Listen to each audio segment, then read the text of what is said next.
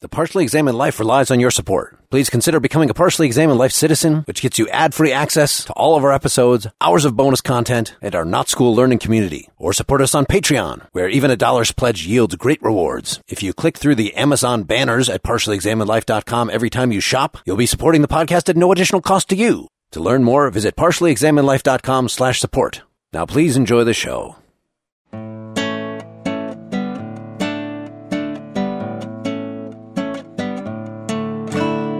You're listening to The Partially Examined Life, a philosophy podcast by some guys who at one point set on doing philosophy for a living, but then thought better of it. Our question for episode 137 is something like, how do our tastes reflect our social position? And we read Distinction, a Social Critique of the Judgment of Taste by Pierre Bourdieu from 1979. That is the introduction, chapter 1 through page 63, and the conclusion and postscript. You can join the discussion, get the text, and lots more information at partiallyexaminedlife.com.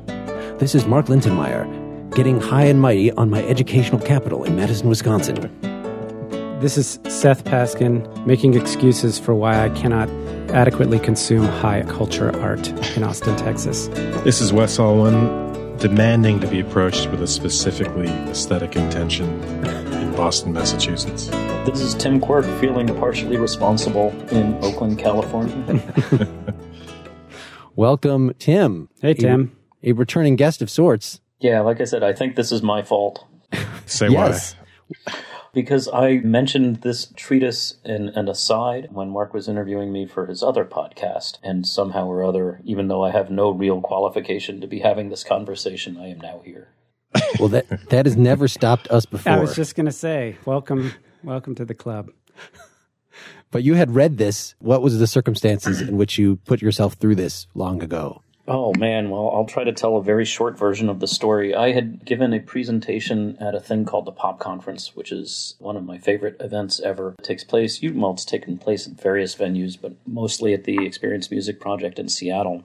It's structured like an academic conference in that you have to submit an abstract and a selection committee chooses if you're going to be able to present at it. But it's open not just to academics, it's open to anybody who thinks critically about music for a living. So you get this really nice cross-section of academics and music journalists and just sometimes performers themselves all getting together to talk about music. And usually there's like some sort of topic for the year. And you were a performer before, and then at that point you were working already in the electronic music industry, or? In the online music industry, yes. I was running the editorial team at Rhapsody, an online music subscription service. And so this particular year, I was giving a presentation basically with a lot of data about how I saw on-demand music streaming services as they became more mainstream, how they might change listening habits and musical tastes. And while it tried to be a very data-centric presentation, I would say it was slightly controversial, mostly because the examples I was using, for reasons both of my own taste and of that's what the data was showing, tended to be white guitar-driven bands. Not exclusively, but there was a preponderance of them.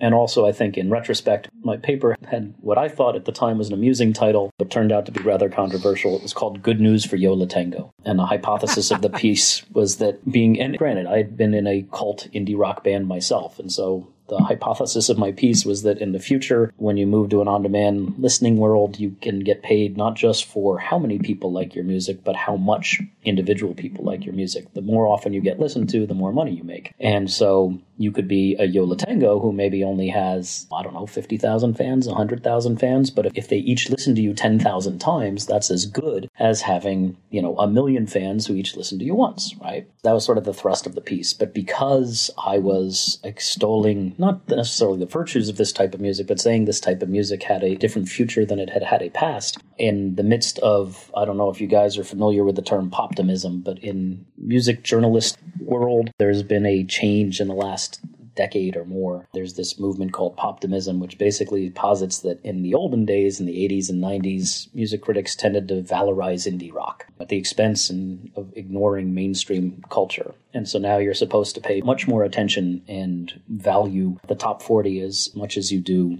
or as much as we used to Yo La Tengo. So for all of those reasons, during the Q&A after my paper, there was this very palpable negative current from the assembled critics, right?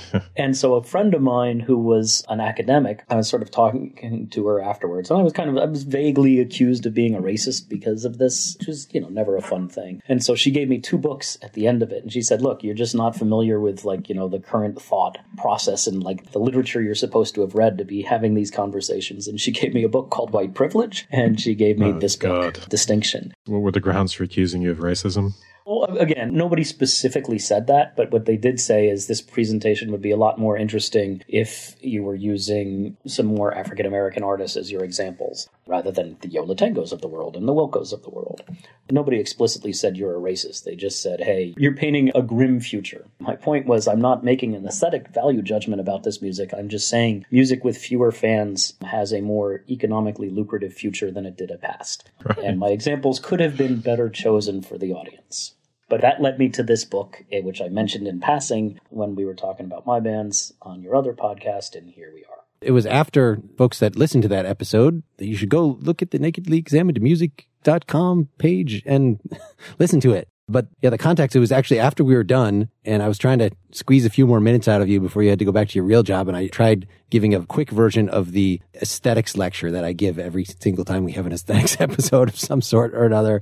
And I didn't do it particularly well, and you didn't really buy it. But part of the upshot was whenever you do aesthetic theorizing, as we have, for instance, Kant, within the last year, we did an episode on Kant's aesthetic theory. And Kant is one of the main targets of Bourdieu here, insofar as he has an axe to grind, in that he says that you shouldn't be doing theory without analyzing where the theory is coming from in terms of your place in social space. In other words, Kant was being a snob. He was channeling aristocratic values, and that doesn't mean that you just dismiss everything he has to say and say, he's just being a snob. You can still pay attention to the content, but the picture is not complete unless you get a sociological picture of where theorizing in general and theorizing about taste in particular is coming from. The basic idea is that these aesthetic judgments are going to be the result of and a means of establishing social distinctions between, let's say, the upper class, the middle class, and the lower class. So what you like and what you don't like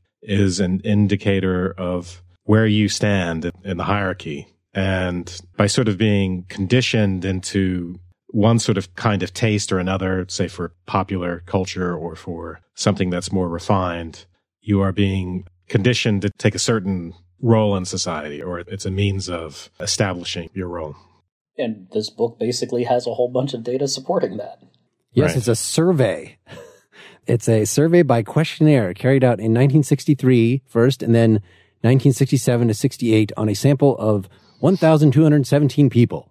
So the parts that I was able to skim over are where he gets in depth into the survey itself. But the sort of the overall thrust is interesting in that, yes, you've got this thing between the upper and the lower class where fine art is a way of excluding people that don't have the educational background to understand it. Part of the point of this is it's not just that you need an educational background to understand that art. In fact, I think it's kind of the point that that's not what's going on. It's just that the same sorts of sociological conditions that will lead you to have a really good education will also lead you to have been conditioned to liking these sorts of things. It's not that I need to understand a lot in order to prefer classical music over rock music. It's not that I need to have a greater knowledge of music theory. And a lot of it's just implicit, he says. I just have to have been conditioned in certain ways. Well, Seth, give us an opening statement here.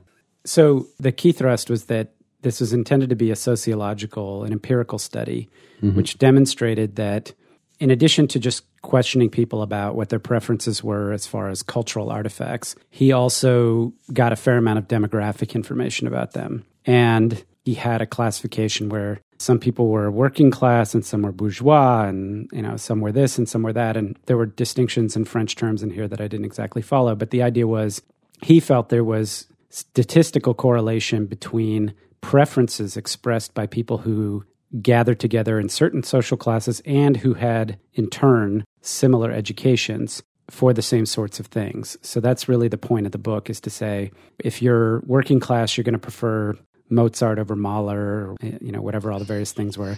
and certain popular singers over certain others, and certain types of, I think food might have been included in this as well. But Yep. so that's kind of the empirical piece of it. And then what I would say is the more speculative or philosophical aspect is that he suggests that this is essentially the inculcation of ideology in some respect, and that education functions to perpetuate these cultural distinctions and reinforce them because it's not symmetric. It's not like working class have their taste and that's good for them, and it's like not, nobody else cares, and upper class have their taste and that's good for them. And it's that there's a hierarchy in place where it's okay for people with high culture tastes, as it were, to not like low culture, but it's not okay for low culture people not to like high culture. So low culture people typically have to find excuses for why they don't get into it. They don't understand it or they don't care for it. Whereas it's perfectly fine for somebody who loves Proust to say Punch and Judy is ridiculous. And I know I wanted to drop disgusting. I wanted to drop Punch and Judy just because it's always seems to be a reference for low culture. And I bet you there aren't 5% of our listeners who have any idea what the fuck the Punch and Judy is. Let's do a survey with that. I think it's the middle. So those distinctions you made, Seth, were the bourgeois, petit bourgeois, and then the working class. So roughly corresponding to upper class, middle class, and lower class. But then he contrasts it with the professionals. So the bourgeois are more the business types, whereas the professionals are like doctors, and then the educated class. And then I think he just considers straight up rich people, right? Apart from the bourgeois as well. Well, these are distinctions I'm not clear on. I mean, the tripartite classical distinction that, the bourgeois are the upper classes, and then the petit bourgeois are the sort of merchant classes. I don't know if professionals now fall into that category. Do you know for him who he's gathering where, or?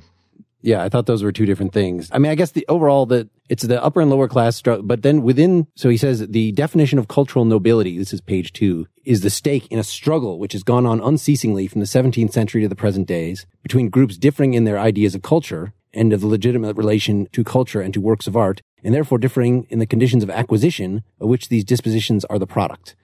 And the struggle is between the educated, so like the scholar types, and the hereditary nobility, that this is still in a time, France in particular had a lot more of, we might think here the upper classes are the bourgeois, but in France, even in 1979, I think there were still like the bourgeois in some way are crass in a way that true nobility is not. I think there's more distinctions that are explicitly acknowledged and played upon in the French society that he's coming from than we have here. And that's part of what makes it hard for us to figure out. The nobles themselves are not ultimately, the most cultured members will be the scholars, according to the whole standard of what he'll call the pure pleasure, or this, the pure aesthetic. Because the courtiers and the nobility, they might be sensitive to trends or something like that, and even to the trends of high culture. But there's a difference between that and being actually knowledgeable. Yeah, I don't know how all these fine-grained distinctions work out in terms of the, like I said, the larger tripartite distinction. I don't know what gets grouped where, but there are all sorts of finer distinctions to make. There's actually a really helpful chart in the edition we're looking at. It's page 17. I was very skeptical. I wasn't understanding what these different distinctions of society were in France, and I wasn't understanding why well-tempered clavier was high culture and Blue Danube was low culture. But they're all high culture to us. Yes, that's right.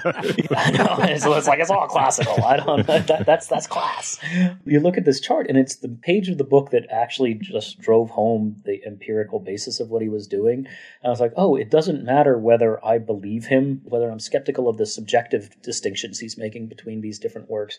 When you look at the empirical data, there's 3 pieces that he's described. One is sort of high culture, one is middle brow, and one is low.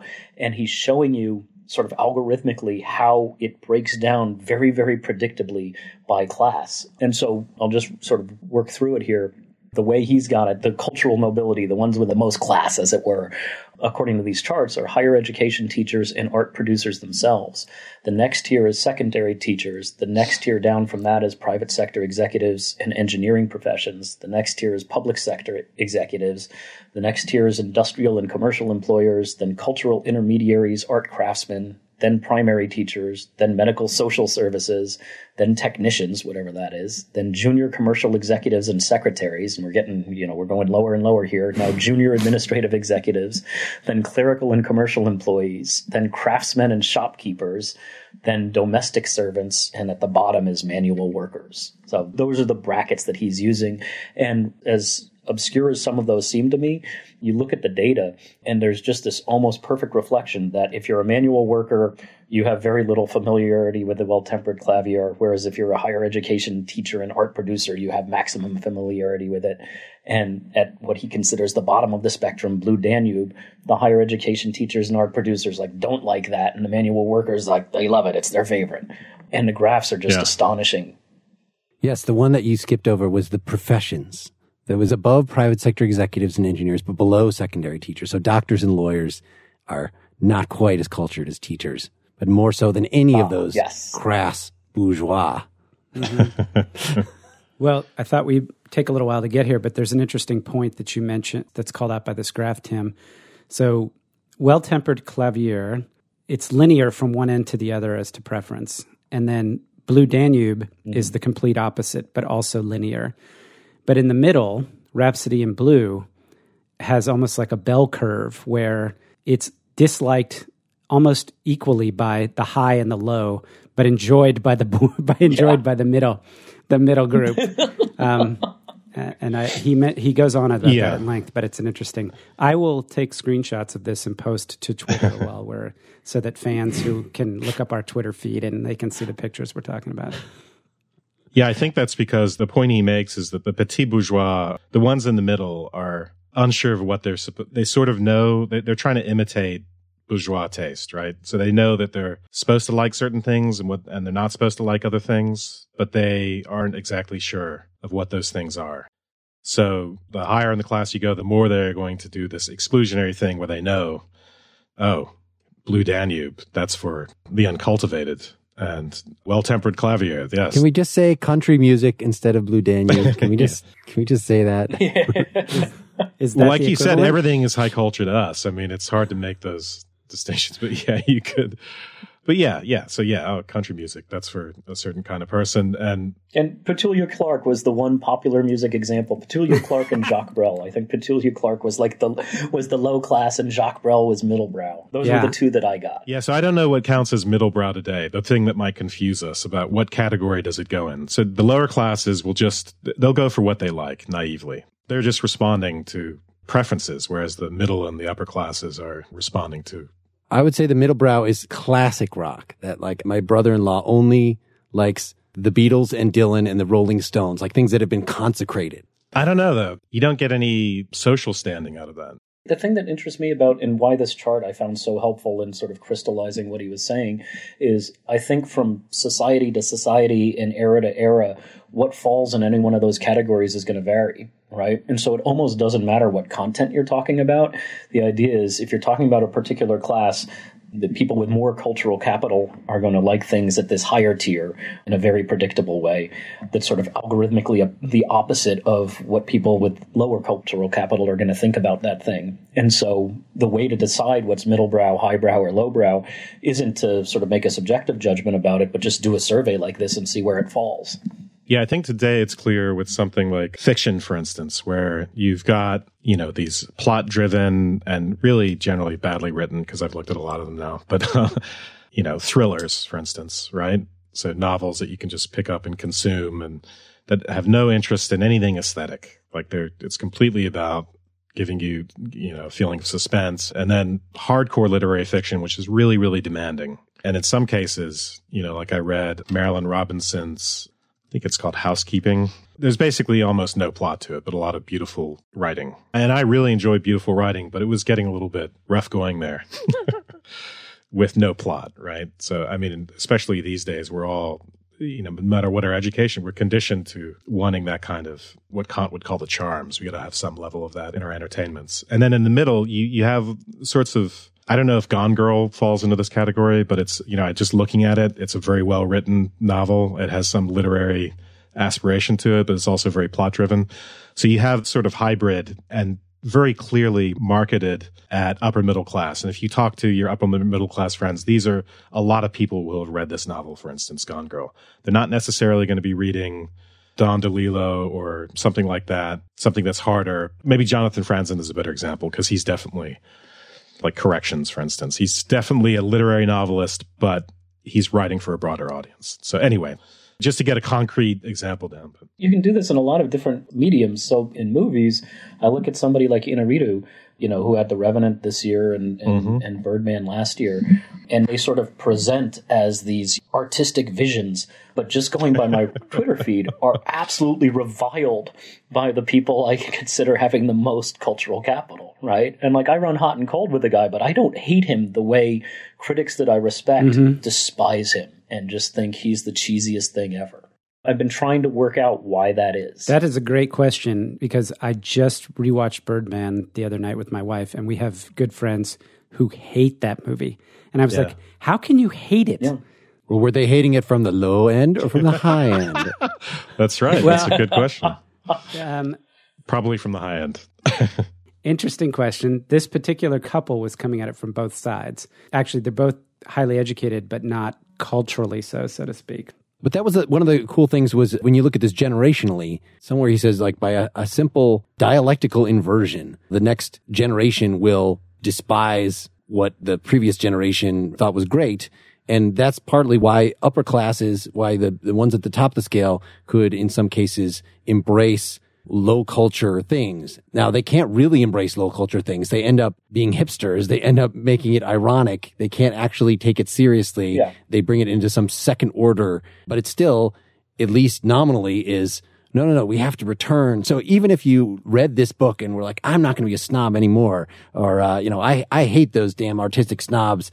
I'm going to reject that. And I'm going to really like the music of the people, the blues, the deep blues. Then you end up being a special kind of blues snob. Well, the point there too is that when you make that return, you're still privileging form over function and content, right? The aesthetic disposition is that, and we'll get into this more, is that disinterested interest in form, and you can do that with anything, right? You could take the thriller.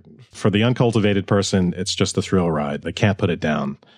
But you could take a completely different angle with that and come at it from and of course, I'm sure there are there are college courses now which do this. They probably assign only Pulp Fiction, but you read it from this other level on you. So you haven't escaped this aesthetic point of view. Yeah, and there's some fascinating bits in there when he starts talking about movies where people in different, classes who go to movies just as frequently as one another, but the more educated ones, they focus on they can name the directors of all the movies, whereas the less educated can't, even though they've seen the same movies and the same number of movies with the same frequency. So there's this quote that just stuck with me, where some only see a, quote, Western starring Burt Lancaster, others discover an early John Sturges or the latest Sam Peckinpah. In identifying what is worthy of being seen and the right way to see it, they are aided by their whole social group, which guides and reminds them with its have you seen and you must see, and by the whole corporation of critics mandated by the group to produce legitimate classifications and the discourse necessarily accompanying any artistic enjoyment worthy of the name. Right. Mm-hmm. So the thing that would kind of screw that up now, if we're trying to bring this into the present day, which we sort of should, I think, as we're going through this, is, of course, the greater opportunity for autodidacticism, which he does have quite a bit to say about the autodidact as somebody that learns these things on their own, outside of their social group where they were raised. Their actual educational capital would not support this, but they manage just through interest and exposing themselves, to go learn the names of all the film directors or something, despite the fact that that's not the cool, maybe they and their friends do it. So they build their own little social group. But I think he brings that up mostly to say how that group is still excluded by sort of the ones with the actually greater cultural capital and background. And in, how does he say, really it's breeding in their upbringing. So that's on page 24. There's legitimate autodidacticism and then illegitimate. And the legitimate is if you're a professor and you make forays into other fields, that's okay. But you got to have some sort of title. You got to have some sort of credential to be taken seriously. The essentially contradictory phrase legitimate autodidacticism is intended to indicate the difference in kind between the highly valued extracurricular culture of the holder of academic qualifications and the illegitimate extracurricular culture of the autodidact. So, yes, knowing a lot isn't really the relevant thing, actually. Or on page 25, he goes on to say, a degree is not a guarantee of a specific competence about culture. And that's not really the point. It's not that you need to know, a lot. Again, you have some great knowledge about film or literature or something to know what you're supposed to value. You can pick up that and you can do it almost unconsciously. You can know what's supposed to be high culture and supposed to be low culture and respond to that and be a quote unquote cultured person with very, very little actual scholarly or academic knowledge. One of his main targets in here is this ideology of charisma, that taste is a gift of nature, which I think is the thing that is coming from the hereditary aristocracy, that even within educational institutions, he says there's sort of a contempt for doing it by the book, for what you actually learn.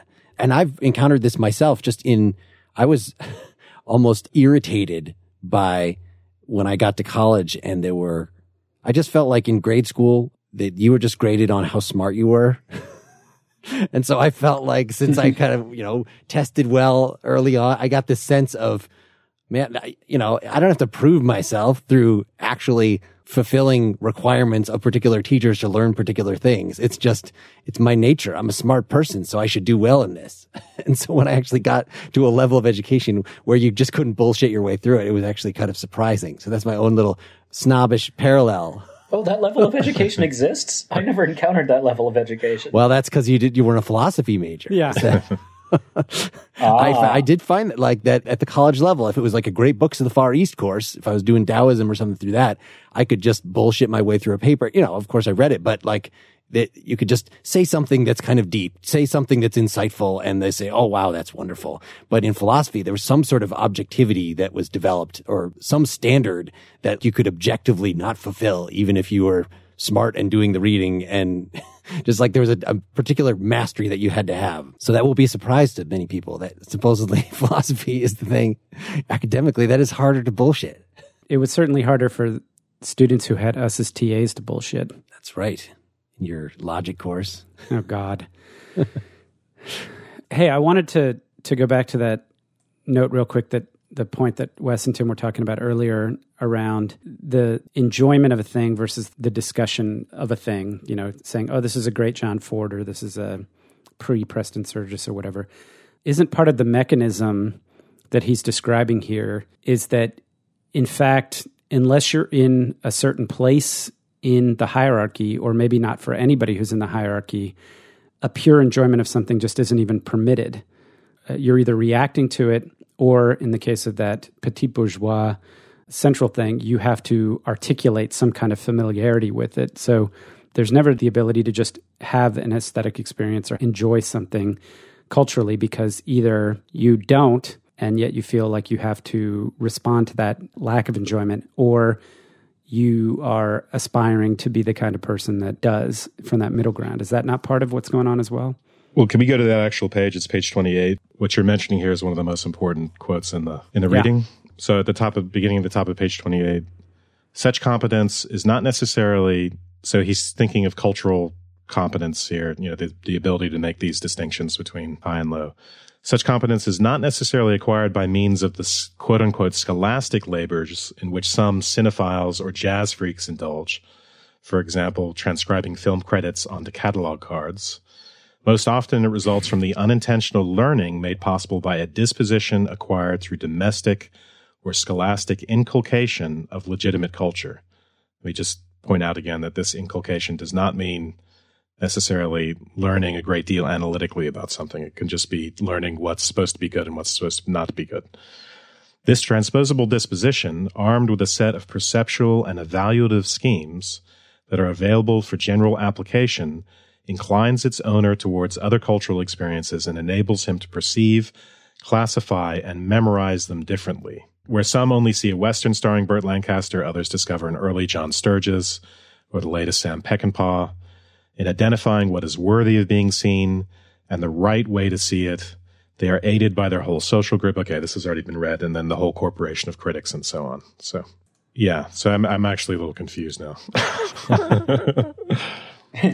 Well, I think part of what he's saying is that, this is inculcated into you by partly what you get through osmosis just in your home environment if you're in the right class, but also through your educational institutions.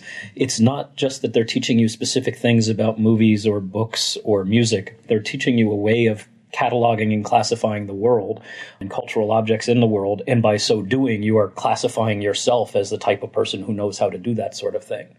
And a few pages earlier than that, there's this thing that stood out to me where it says, activities as alien to the explicit demands of the institution, this is an educational institution, as keeping a diary, wearing heavy makeup, theater going or going dancing, writing poems or playing rugby, can thus find themselves inscribed in the position allotted within the institution as a tacit demand constantly underlined by various mediations.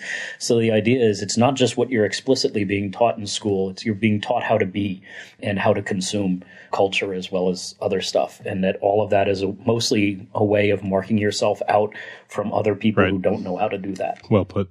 Yeah, very well put. And there's a great follow-up to that. Were you on page 25 or so, Tim? Yeah, it's 25 at the very bottom. Oh, the sentence right before that. The official differences produced by academic classifications tend to produce or reinforce real differences by inducing in the classified individuals a collectively recognized and supported belief in the differences, thus producing behaviors that are intended to bring real being into line with official being. That's the connection between, we see the educational institution here, him describing the educational institution as this mechanism. The educational institution doesn't create those classes, but it defines them and reinforces them and indoctrinates us. The question is, where do those official differences come from? As they're not generated or manufactured by the educational system. Yeah, and I think he's going to be discussing the answer to that, right? Why does a certain kind of taste line up with one class and not with another? And I think that we're going to get the answer to that question as we go forward. I just want to make the point that the educational institutions, as he describes them, are just mechanisms that do the work. They're not actually the things that generate the ideology or the differences themselves. Well, it sounds like he's going to say that class, certain economic, material conditions of living are going to ultimately generate these distinctions. And then we'll end up swimming back towards Adorno on this one, but it's essentially, yes, the class system that's created by capitalism, right? That's going to... And that has certain kinds of, I would call them psychological effects that lead to a certain kind of aesthetic way of being. I found Bourdieu refreshingly un-Marxist in certain ways, that he, as a sociologist, is more sensitive to the complexities. So it's not just the rich versus the poor or the bourgeois versus the working class, that there's all these very contingent historical transitions. I was talking about between generations, for instance, or this change, this struggle between the newly educated and the hereditary nobility is something that is playing itself at a particular place and time. It is not just sort of a function of that's just the way class works or something like that. It's less simple than what we were seeing in the Adorno. Going back to what you were saying before, Mark, about, what were you saying, the charisma or something, they're running through all of this. There's the working class, which has this naive appreciation of art where everything's like literal, taste is literal, right? Like, when you're looking at a painting, you're thinking about the colors. When you're eating food, it's like, how filling is it? As opposed to how elegantly presented is it to me? And as you rise up the ranks of cultural capital, but also just, social class, the idea is you're marking yourself off from that.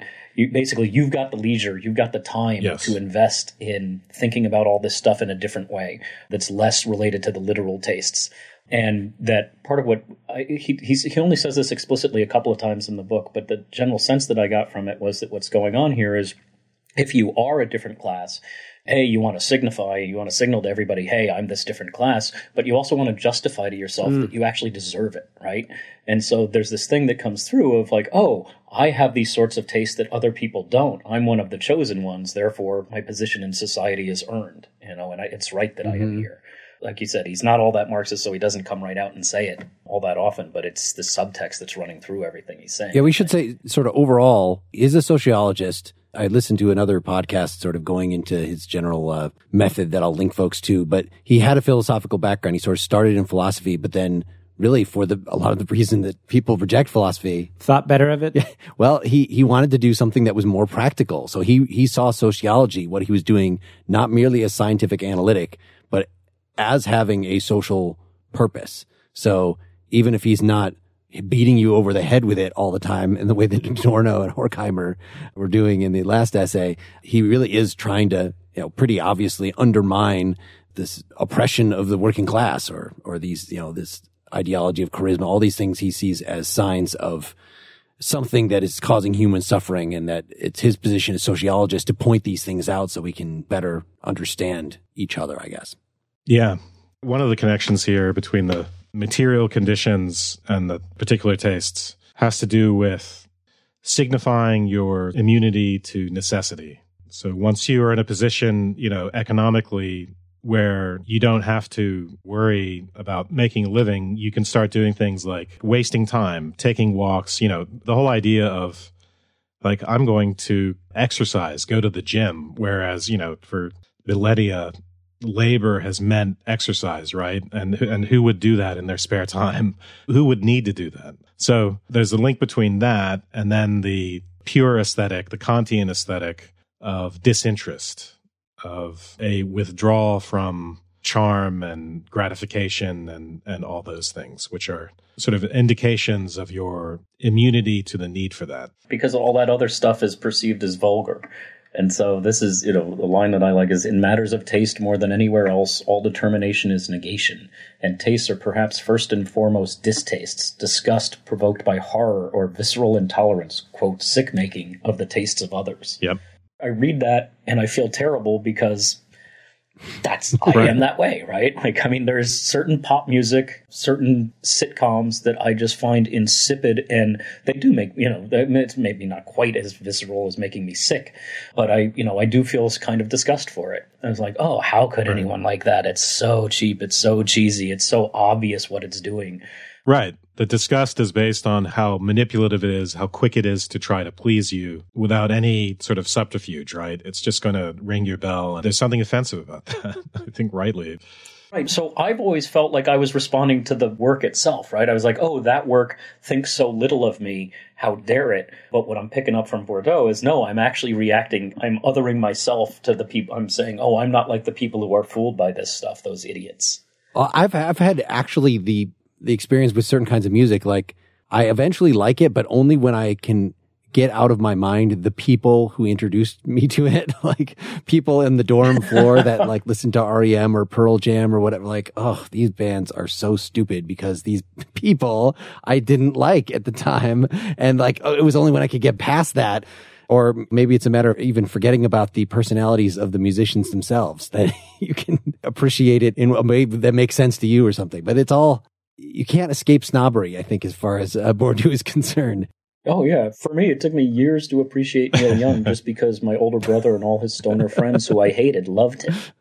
So, like, I just couldn't hear it. We shouldn't ignore the fact that there's sorry to segue from Neil Young back to Kant, but the more fundamental idea is that judgments of beauty, an aesthetic disposition, it's meant to essentially be freeing. It's meant to, and this is Schopenhauer as well, it's meant to free you from the heteronomy of the will. It's meant to free you from being enslaved to your passions and the world of necessity and animal pleasure and gratification. What's offensive, supposedly, is a work of art that's, instead of doing that, is just actually enslaving you. That's why we object to something being manipulative, or we reject to sitcoms that are just too obvious and have no other aesthetic component to them and no real wit or something like that. I don't know that he's so much arguing against the Kantian idea as just saying that it's sort of socially situated, so that we have to bear in mind the sense in which this idea of a pure aesthetic gaze and a Kantian aesthetic, as distinguished from gratification, bears out a distinction between classes, between material conditions, and so on and so forth. I do like the fact that at the end, so this is this postscript after the conclusion, toward a vulgar critique of pure critiques. And that's where he explicitly, more brings in Kant and Schopenhauer and the other philosophers that we've read, and Derrida later. And it's, makes sure to say, look, it would be just as much a mistake to dismiss everything Kant has to say just because of its aristocratic origins, as it would be to just ignore those origins and embrace what he has to say. He doesn't really give you what the solution is. It's maybe take it with a grain of salt. Take it with a sociological background intact. I mean, the question is, if in a classless society, right, if there could be such a thing, would all these kinds of distinctions collapse? And then where would they collapse to? Would there cease to be a distinction between mere gratification and aesthetic appreciation of form if they weren't grounded in class distinctions? I tend to think they wouldn't simply go away, that they can be used as markers of class distinction and that they can take on, in a way, more importance because of it and maybe even have 90% of their significance defined by that. I don't think the distinctions themselves are simply artifacts of class. Although I'm realizing now, since you're mentioning the postscript, he does say what I was saying before explicitly. He says, the opposition between the tastes of nature and the tastes of freedom introduces a relationship which is that of the body to the soul, between those who are only natural and those whose capacity to dominate their own biological nature affirms their legitimate claim to dominate social nature. So he was being more explicit about this than I remembered. So he characterizes, I think we had gotten to page 28, characterizes sort of what makes up this upper class disposition as the aesthetic disposition. He says, any legitimate work tends, in fact, to impose the norms of its own perception and tacitly defines as the only legitimate mode of perception the one which brings into play a certain disposition and a certain competence. I guess there's two things going on there. For one, when you get enough education, art becomes a certain special way of experiencing things. Whereas he says the uneducated, the lower classes, it's just like if you play music that's kind of not entirely consonant, if it's dissonant at all, most people will just be like, that's ugly. I don't want to hear that. Well, that's the uneducated thing. Once you've attained the aesthetic disposition, then you can more dispassionately like, oh, that's kind of interesting. It's not just a matter of what hurts my ears and hurts my eyes. Are the colors pretty? Yes, you are trained to not respond immediately to your instinctual reaction. Is it pleasurable or is it not pleasurable? You take a sort of meta-level view of it. In the same way, when he talks about pictures later on, if you're looking at a picture of a horrible war scene, he says the lower class person will tend to judge the picture entirely by its contents. Oh, that's horrible. And there's no idea that, this is a beautiful picture of something horrible, which is someone in the upper classes might be inclined to, this is an interesting picture. Look at the way the photographer has used shadow and blood, or anyway. Well, that's one of the other parts of his study that he goes on about at length. I think it starts around page 35, where he asks folks in the questionnaire, what subjects look photogenic? What are fitting things to have a photograph of? A picture of pebbles, a picture of a sunset, a picture of somebody's first communion, a picture of a old woman's gnarled hands. Yeah. And so as a summary, it was, as you would expect, the least educated, the lowest cultural capital group were just sunsets are pretty. The sentimental stuff. Gnarled hands are ugly. But it's not even that just that the hands are ugly. It's the picture is simply of that object. So you get commentary, the respondent simply, look at, it must be such and such a problem, or that must hurt, or this. There's not even that, you haven't been trained to make that move to that second level evaluation of it simply as a representation, in which case it's not about the hands exactly. It's about the formal aesthetics of the representation. Well, in some ways, I saw the sort of naive take on it as more sophisticated in a way that instead of just taking the aesthetic stance, like I'm looking at a picture and so I have to judge it as I would a work of art, that they always thought in terms of what purpose was the photo supposed to serve. So like, yeah, that would be okay as a news photo, a photo of just little pebbles. Like, what the hell is the point of that? I'm not going to put that up in my living room. It's not cool enough for that. Although some people said it could be pretty if it was in color. Yeah. Yeah, exactly. The point is that at a certain class level, the content of the representation is important. Yep. In other words, the subject. Why would you think that is pretty? Whereas then you get into the middle class, the petit bourgeois, whatever, and they think, well, anything could be the subject if it's treated artistically or whatever. Actually, that's only at the highest level. The petit bourgeois, I think, were the pretentious ones to say, a sunset, that's not a good subject for a painting because that's too cliche. Whereas when you got the most educated, then those people were like of the opinion that anything could be okay. So they would say rocks are okay, but also the sunset and the first communion are okay, whereas the middle group wouldn't say that at all. The sunset is ironically okay. When I was a working class, a sunset was beautiful. Then I became petit bourgeois, and the sunset was no longer beautiful.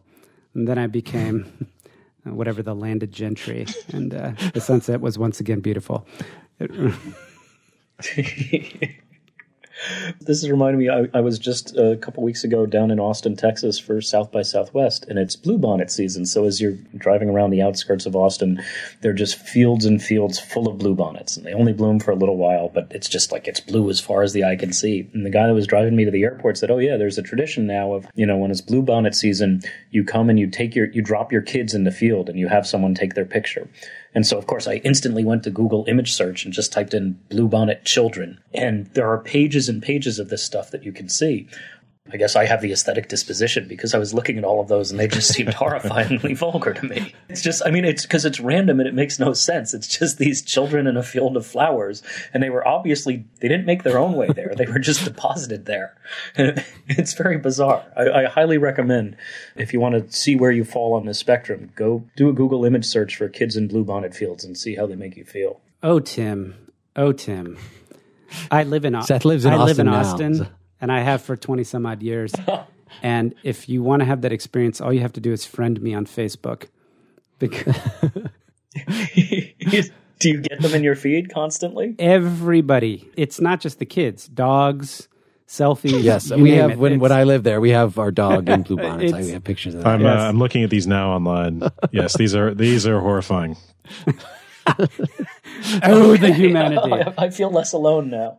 Well, let's explain why it's horrifying, though, in greater detail. I think this will be a really good example. Okay, I'm listening.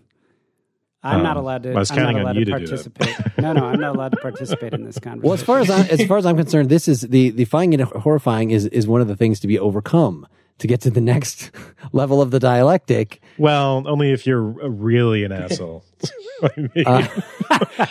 What he says as the highest level, that anything could be the subject of a painting, this sort of John Cage approach to the aesthetic disposition is something that you don't even need art. It's, Duchamp, that you could just look at a urinal and something, and you could take the aesthetic disposition and find the beauty in it, or it doesn't even have to have beauty. You stop even thinking in terms of beauty. It's just more aesthetic, more generally. But then at some point in the text, I think he quotes an artist. I'm not sure where the quote is, but that itself is just a pretension that real artists, even somebody like John Cage and Duchamp, do not have. That's like a pretentious, pseudo-intellectual people that pretend to like the urinal and pretend to appreciate Duchamp actually think, oh yes, anything is art. No, actual artists don't think that. That was a one-off aesthetic joke, or, it was an advance in art at some point, but no. So that too is to be overcome. So this puts me in mind, we did an episode on aesthetics back in the day on Nelson Goodman. And remember when we were talking to Jay about what is that horrible art that hangs in like doctors' offices and hotel rooms? Kincaid. Now that strikes me as offensive, and it inspires in me that reaction that you're describing, much more so than, say, pictures of kids in bluebonnets. So I think we can, we have to jump back to the postscript to really get at what's offensive about the bluebonnets, but objectively offensive. No. So page 486, the first full paragraph, discussed at the facile. The refusal of what is easy in the sense of simple and therefore shallow and cheap, because it is easily decoded and culturally undemanding, naturally leads to the refusal of what is facile in the ethical or aesthetic sense of everything which offers pleasures that are too immediately accessible and so discredited as childish or primitive, as opposed to the deferred pleasures of legitimate art, unquote. So I think that really, I don't know if we can say it even better than that. I mean, that gives you a very clear and I think very good explanation of what it is we might find objective about the children in bluebonnets pictures. It's this idea of the cheapness of it, the lack of demand. He also goes on to say, giving the spectator the sense of being treated like any Tom, Dick, or Harry who can be seduced by tawdry charms, which invite him to regress to the most primitive and elementary forms of pleasure, whether they are passive satisfactions of the infantile taste for sweet liquids, syrupy, or the quasi-animal gratifications of sexual desire. Yeah. Okay. I'm gonna have to jump in here. So let's distinguish between that act as a mode of production by an artist who's intentionally trying to do that, and something like people sharing pictures of their kids on Facebook or whatever. The family who hires a professional photographer to take pictures of their kids in the bluebonnet and then shares those pictures on Instagram is not subject to the same evisceration by this critique as the photographer who then takes those pictures and puts them on their profile page as an exemplar of their work. Oh, wait a minute, though. Two different things. Well, they're almost just as bad as each other. I don't know, because the photographer would be rejoicing in the form. You took a picture of your kid in your apartment and want to share that. Okay, great. We understand what the purpose of that picture is and why you would want to share that, even if we don't really want to see your kids. We understand that. Yeah. But you went through all the effort to go out to a bluebonnet field and stick your kid in the blue. What are you trying to do there? And forget about the professional photographer. Sorry, I sound like I'm accusing you of having done that, Seth, but... Is it partaking in a cultural tradition of some sort? Yeah, it's a mindless ritual, which is what offends me about it. It is being swayed by that peer group. You have been, it is definitely enforcement. It's not a formal educational official thing, but it becomes sort of like a social. But why is it mindless ritual? Well, it's the bluebonnets are pretty. They come out and that's the point. Lots of things are pretty. Go take a picture of your kid next to a pretty thing that no one else is taking a picture next to. So the point of the paragraph I just read is that there's almost something immoral about it. It's analogous to something that's unethical. That's putting a pretty high standard on people. No, I'm not agreeing with it necessarily. I'm just saying what I'm trying to get at what's really entailed in this judgment. I'm not saying I necessarily endorse or... Yeah, let's... Although even though I feel it, but I'm not... You're come down on the side of the snobs. Come on. Let's stop ragging on the families that do it, but continue to rag on the professional photographer who then exhibits those pictures. Just this idea of what's undemanding, or the idea that it's manipulating, that it's sort of just pandering to your basest desires without even this talk of childish or primitive, that it's not even calling on you as an adult. So let me harken back a little bit to the Adorno discussion, where one of the criticisms that Adorno brought to bear was that the culture industry manufactures culture for people that doesn't challenge them. You don't want it to be too difficult to consume your art, because the whole point of art is to distract somebody from their miserable existence of repetitious work and long enough that they can get sleep and go back and do it again the next day, right? So it's about the fact that the culture industry creates art that doesn't engage people in a certain way. And it sounds like this is an echo of that. Yeah, Adorno exactly exemplifies the kind of snob that he's objecting to. This could be seen as a response to Adorno, this whole book. And again, I'm not sure that Bourdieu is entirely objecting to this. I mean, I know he's framing this as a critique of this. But anyway, he'll go on to say, our objection to it is that it's enslaving. It's a violence. He'll go on to use that very word, violence. Art is supposed to be freeing. It's supposed to call out something in the free play of your imagination. And these objects are meant to heteronomize you. They're meant to simply make you drool a little bit, let's say. That's what's supposed to be offensive about these things. Just say why that fulfills the word heteronomize.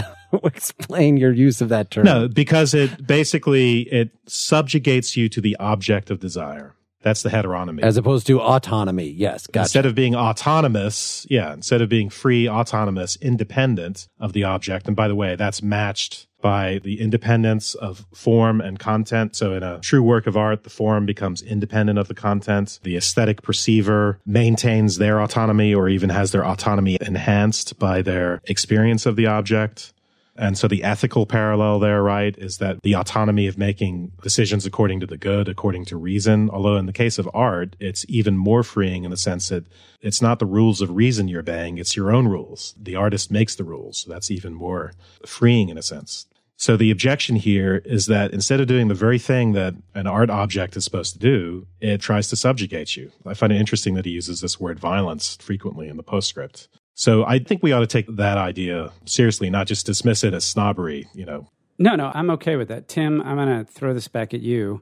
How does this proliferation of repetitious and artistically uninteresting pictures of children in bluebonnet fields subjugate you? How does that mechanism work?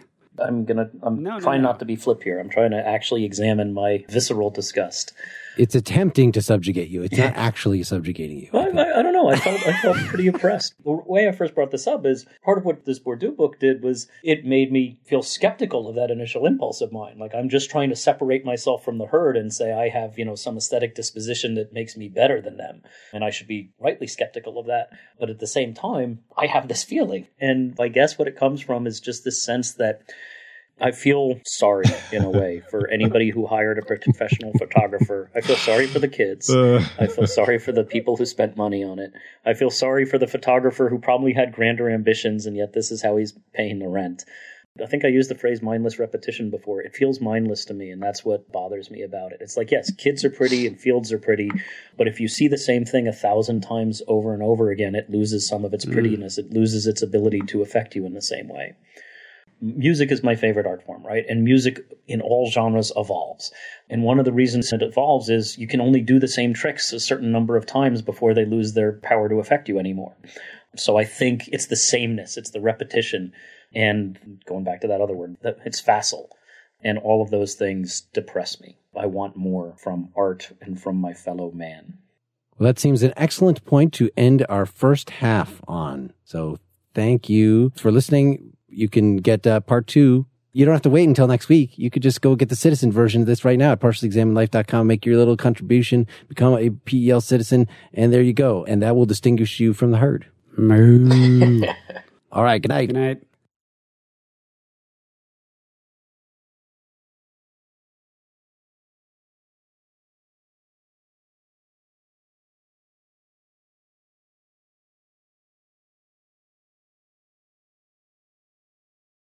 You're listening to the Partially Examined Life, episode 137, part 2 on Pierre Bourdieu's distinction. Last time we introduced his project, this big sociological study where he did a survey of people of different social classes about their musical tastes and what they thought would make a good photograph and all this stuff, and was talking about the differences he was finding in their different ideologies of art between the upper class, art for art's sake, and the sphere of the aesthetic versus the lower class, looking at everything in terms of its functions. Just, is it painful? Is it ugly? So, Tim, do you feel like current popular musical genres perform the same function culturally that Bourdieu applies to the music and cultural art forms of his day? I think you can take any piece of music, any genre of music, and run a survey and see where it falls. So my short answer is yes. I think they can't help but do it, even if it's not immediately obvious where on the scale one particular piece might fall. Since I've been running music editorial teams for various online music services for over a decade, I am frequently introduced to people in terms of music. I'm like, oh, this guy knows a lot about music and stuff like that. And it's depressing to me how often I hear a response along the lines of, oh, I like music. I like all types of music except country. Or I like all types of music except hip hop. Every time I hear that reaction, feels like that person is using a genre, their distaste of a genre, as a way of distinguishing themselves from people who do like that type of music. Yeah, that makes sense. I do see one major difference. Here's a quote from page 19. Music is the most, quote, spiritual of the arts, of the spirit, and the love of music is a guarantee of spirituality. This was in the time that he's reporting on, so it's the 60s when he was doing the survey. Spirituality is associated with upper class, with this built-in superiority. He says later, aristocracies are essentialist, that you're just a better person. Whereas I think the working class spirituality is a very big motif that we have going on. The spirituals, that's the slaves. How much more working class can you get? Is somebody that actually has no freedom. So they use spirituality as a way, in a way that Bourdieu would very much approve of. Any given class can take on the mantle of spirituality to try to elevate itself beyond the station that's been set up for it by society. Is that, you were trying to hold us down, but we used the spirituality of our music to transcend that. No, you use the spirituality of music to transcend your immediate physical and economic circumstances as a form of relief, but you get education and you read in order to actually overcome those conditions and better yourself, right? I mean, every religious organization, every religious institution has music and iconography in the form of pictorial, but not all of them make you read. In fact, a lot of them actively discourage it.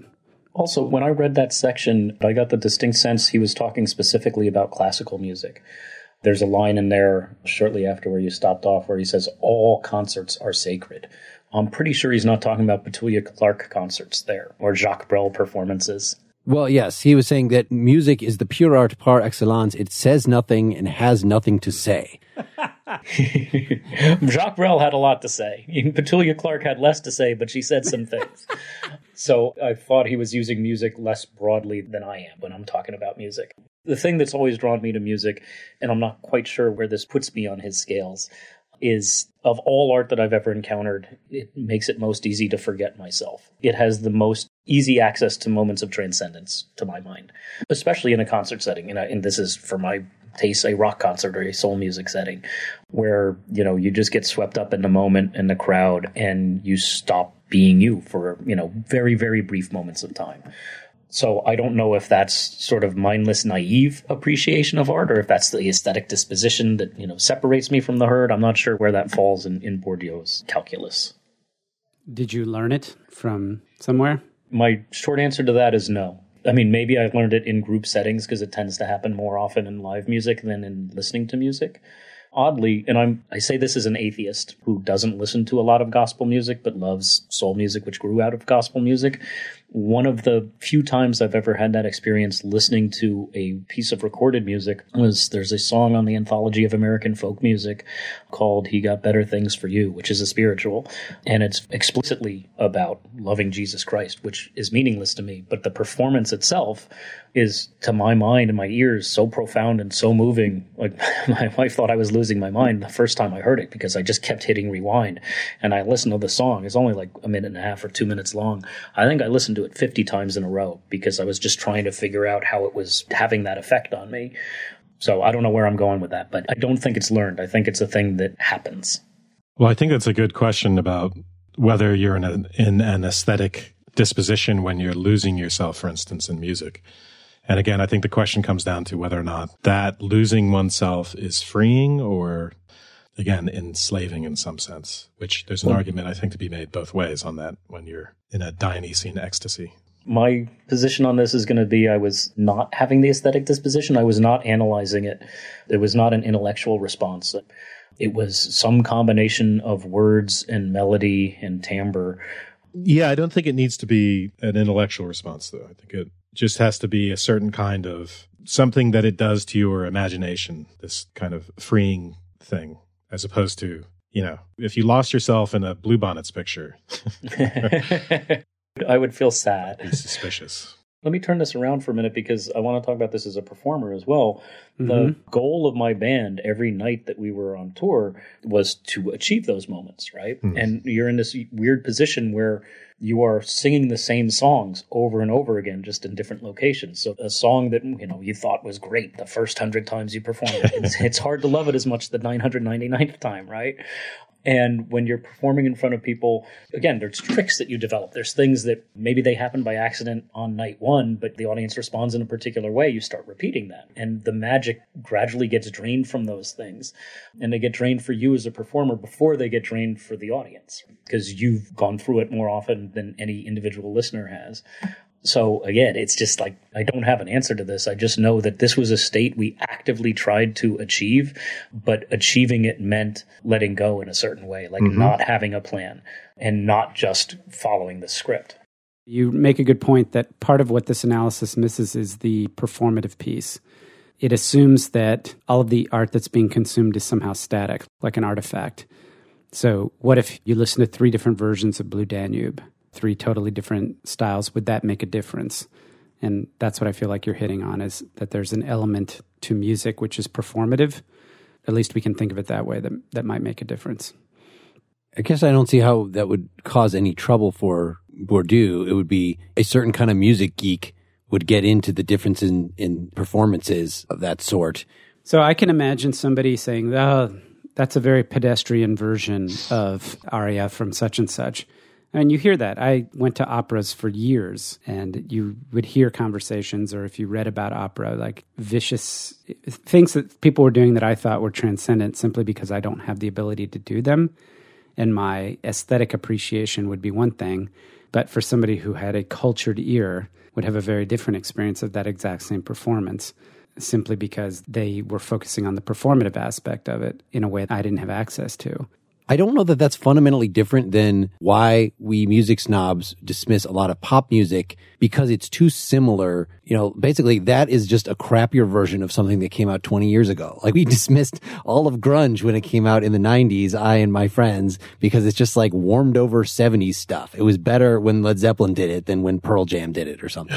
And that's almost like saying, wow, this is just an insipid performance of that opera because I've heard 9 performances of it and this is on the lower scale. Whereas somebody that's new to, whether it's an actual different piece or just a different variation of the same piece, it's the same kind of jadedness that you get with more and more exposure. There's a legitimate question of originality. Look at it from the point of view of a creator. There's a difference between being truly creative and simply being derivative, simply imitating Led Zeppelin, for instance, because you think it's going to go over once you've recycled it 2 decades later. So the same thing in a way, and Bourdieu points to this, there's a correlation between the act of the creator and the listener or the viewer of an art object, who has to sort of recreate imaginatively and recapitulates that creative process. So in other words, if I'm actually not doing something original as an artist, then I'm not really doing something aesthetic to the beholder.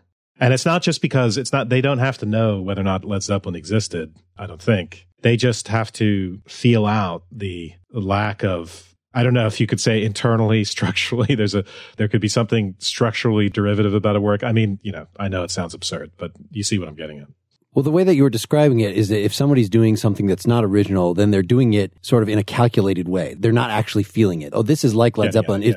But when people argue about music, a lot of times it's a matter of coming up with different analogies of what music is like. If music is like giving a speech, then of course you don't want to hear the same speech that you've already heard. But if making music is like making love, then like does it have to be original? Do you have to have a new position every time? Can't you really get into it, even if it's the same goddamn thing that you've done 1,000 times before? Yes. Are you married?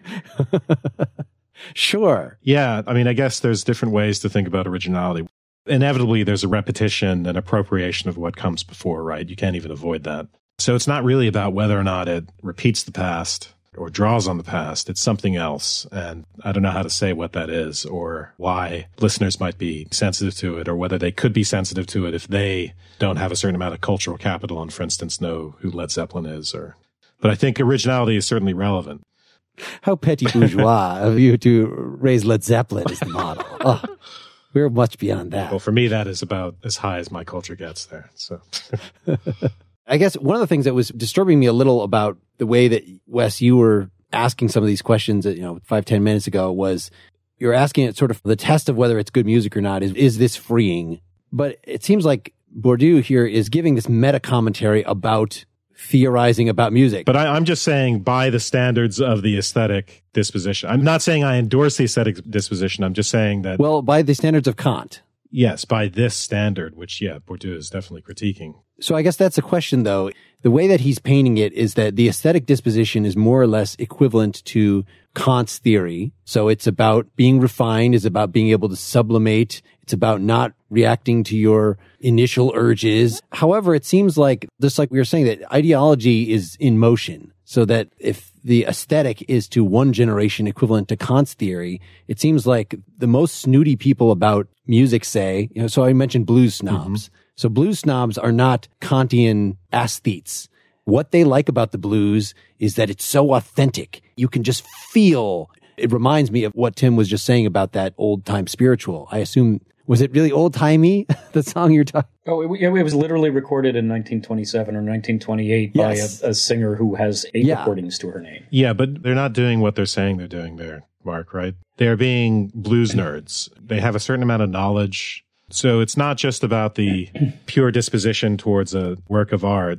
The aesthetic disposition also involves this ability to categorize and to say, to be an aficionado about these things. And so even if you say, yes, it's so authentic, you're making a comment about its relation to a cultural tradition. And do you see what I'm saying? It's not that that's necessarily my raw response to the work of art. It signifies that within a certain context. And you're saying, look, I'm sensitive to the significance of this. And you're using that as sort of a leverage to say you're better than other people, essentially.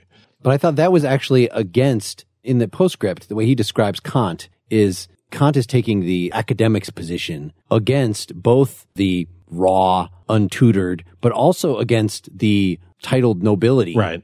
So for Kant, the way he puts it is civilization is bad, but culture is good. Right. But this is the way the aesthetic disposition manifests itself. I mean, not everyone is a scholar, but the aesthetic disposition still reigns culturally, right? But don't you think that what you were saying is, you have to know how to classify it, to say it's this kind of blue, like that could, if you take a strictly Kantian point of view that it's putting yourself in the aesthetic mode, paying attention to the form, then talking about the classification is just as irrelevant to that. In fact, that's the sort of snootiness of the hereditary aristocracy. Right. That's true, that but Kant it's wants still, is objective even to. in that degraded form, though, it's a manifestation of the aesthetic disposition. I mean, they're not doing it right. They're not living up to the Kantian purity, but it very certainly is a manifestation of the aesthetic disposition, I think. It's not simply vulgarity. It's in the other direction. So I kind of brought this up to try to address Tim's question about when you're at a concert and you're really getting into it and you lose your sense of self. That sounds like you're doing what Kant wants you to do, that you're entering the aesthetic mode and you're becoming disinterested. You're losing, just like Schopenhauer explicitly recommends, you're losing your sense of self to become the pure knowing subject, the pure free-floating subject. But that's exactly what Adorno described in our previous thing as the ultimate in barbarity, that when you're in a group in a concert, you're watching a Too Much Joy show and you're all kind of drunk and you're yelling and singing in unison with the stuff and you're getting it like that is the ultimate in barbarity. That is not real solidarity, in fact. So if, as I think, Adorno is a really accurate representation of the Kantian snootiness, then there are different, I guess what I'm saying is that there are different arguments you could make, different aesthetic theories, one of which could say, the audience in the Too Much Joy show, feeling solidarity, that's exactly what we should be shooting for. And just that these different aesthetic theories are each motivated by a different social class agenda. I think there's two different kinds of losing yourself, or maybe I'm fooling myself, but I think there's everybody throwing their fist in the air and chanting along with the band exactly the way the band wants them to. I agree, that's the height of barbarity. That's different than you as an individual not getting swept up and mimicking everything else the crowd is doing, but just getting outside of your brain for a couple of seconds in a more sublime way where you're not being directed to do that. It's just happening. What if I just dance really awkwardly and self-consciously at the edge of the crowd? If you're self-conscious, it's not happening. You want to be unconscious. Right. I think you're making a good point there. And I think we discussed this in the Schopenhauer episode as well. I think this is a tricky question because even though Schopenhauer is all about the whole Kantian idea that you free yourself and you escape from the will and from desire, that's what the aesthetic experience does to you. On the other hand, there's an argument to be made that losing yourself, you're sort of suddenly beholden to the object outside of you, right? In a way that is actually servile and not freeing. So when you lose yourself on the dance floor, is that the ultimate freedom or is that the ultimate servility? And that's what's unclear to me. I can't remember exactly what conclusion we came to in the Schopenhauer episode, but I know we discussed it. I think the conclusion is that worrying about that problem signifies there's something wrong with you. That's what. Really? Oh, that's bad news for me because my band devoted an entire album, a concept album, to this exact topic. Really? Yeah, it was called Topless at the Arco Arena, and it was spurred by a moment I had at an AC/DC show that I went to. I'm not a fan of AC/DC. I went more for the weirdness value than anything else. And there's a moment in the show that apparently is recapitulated every night. They have this song called The Jack that's about a stripper or something.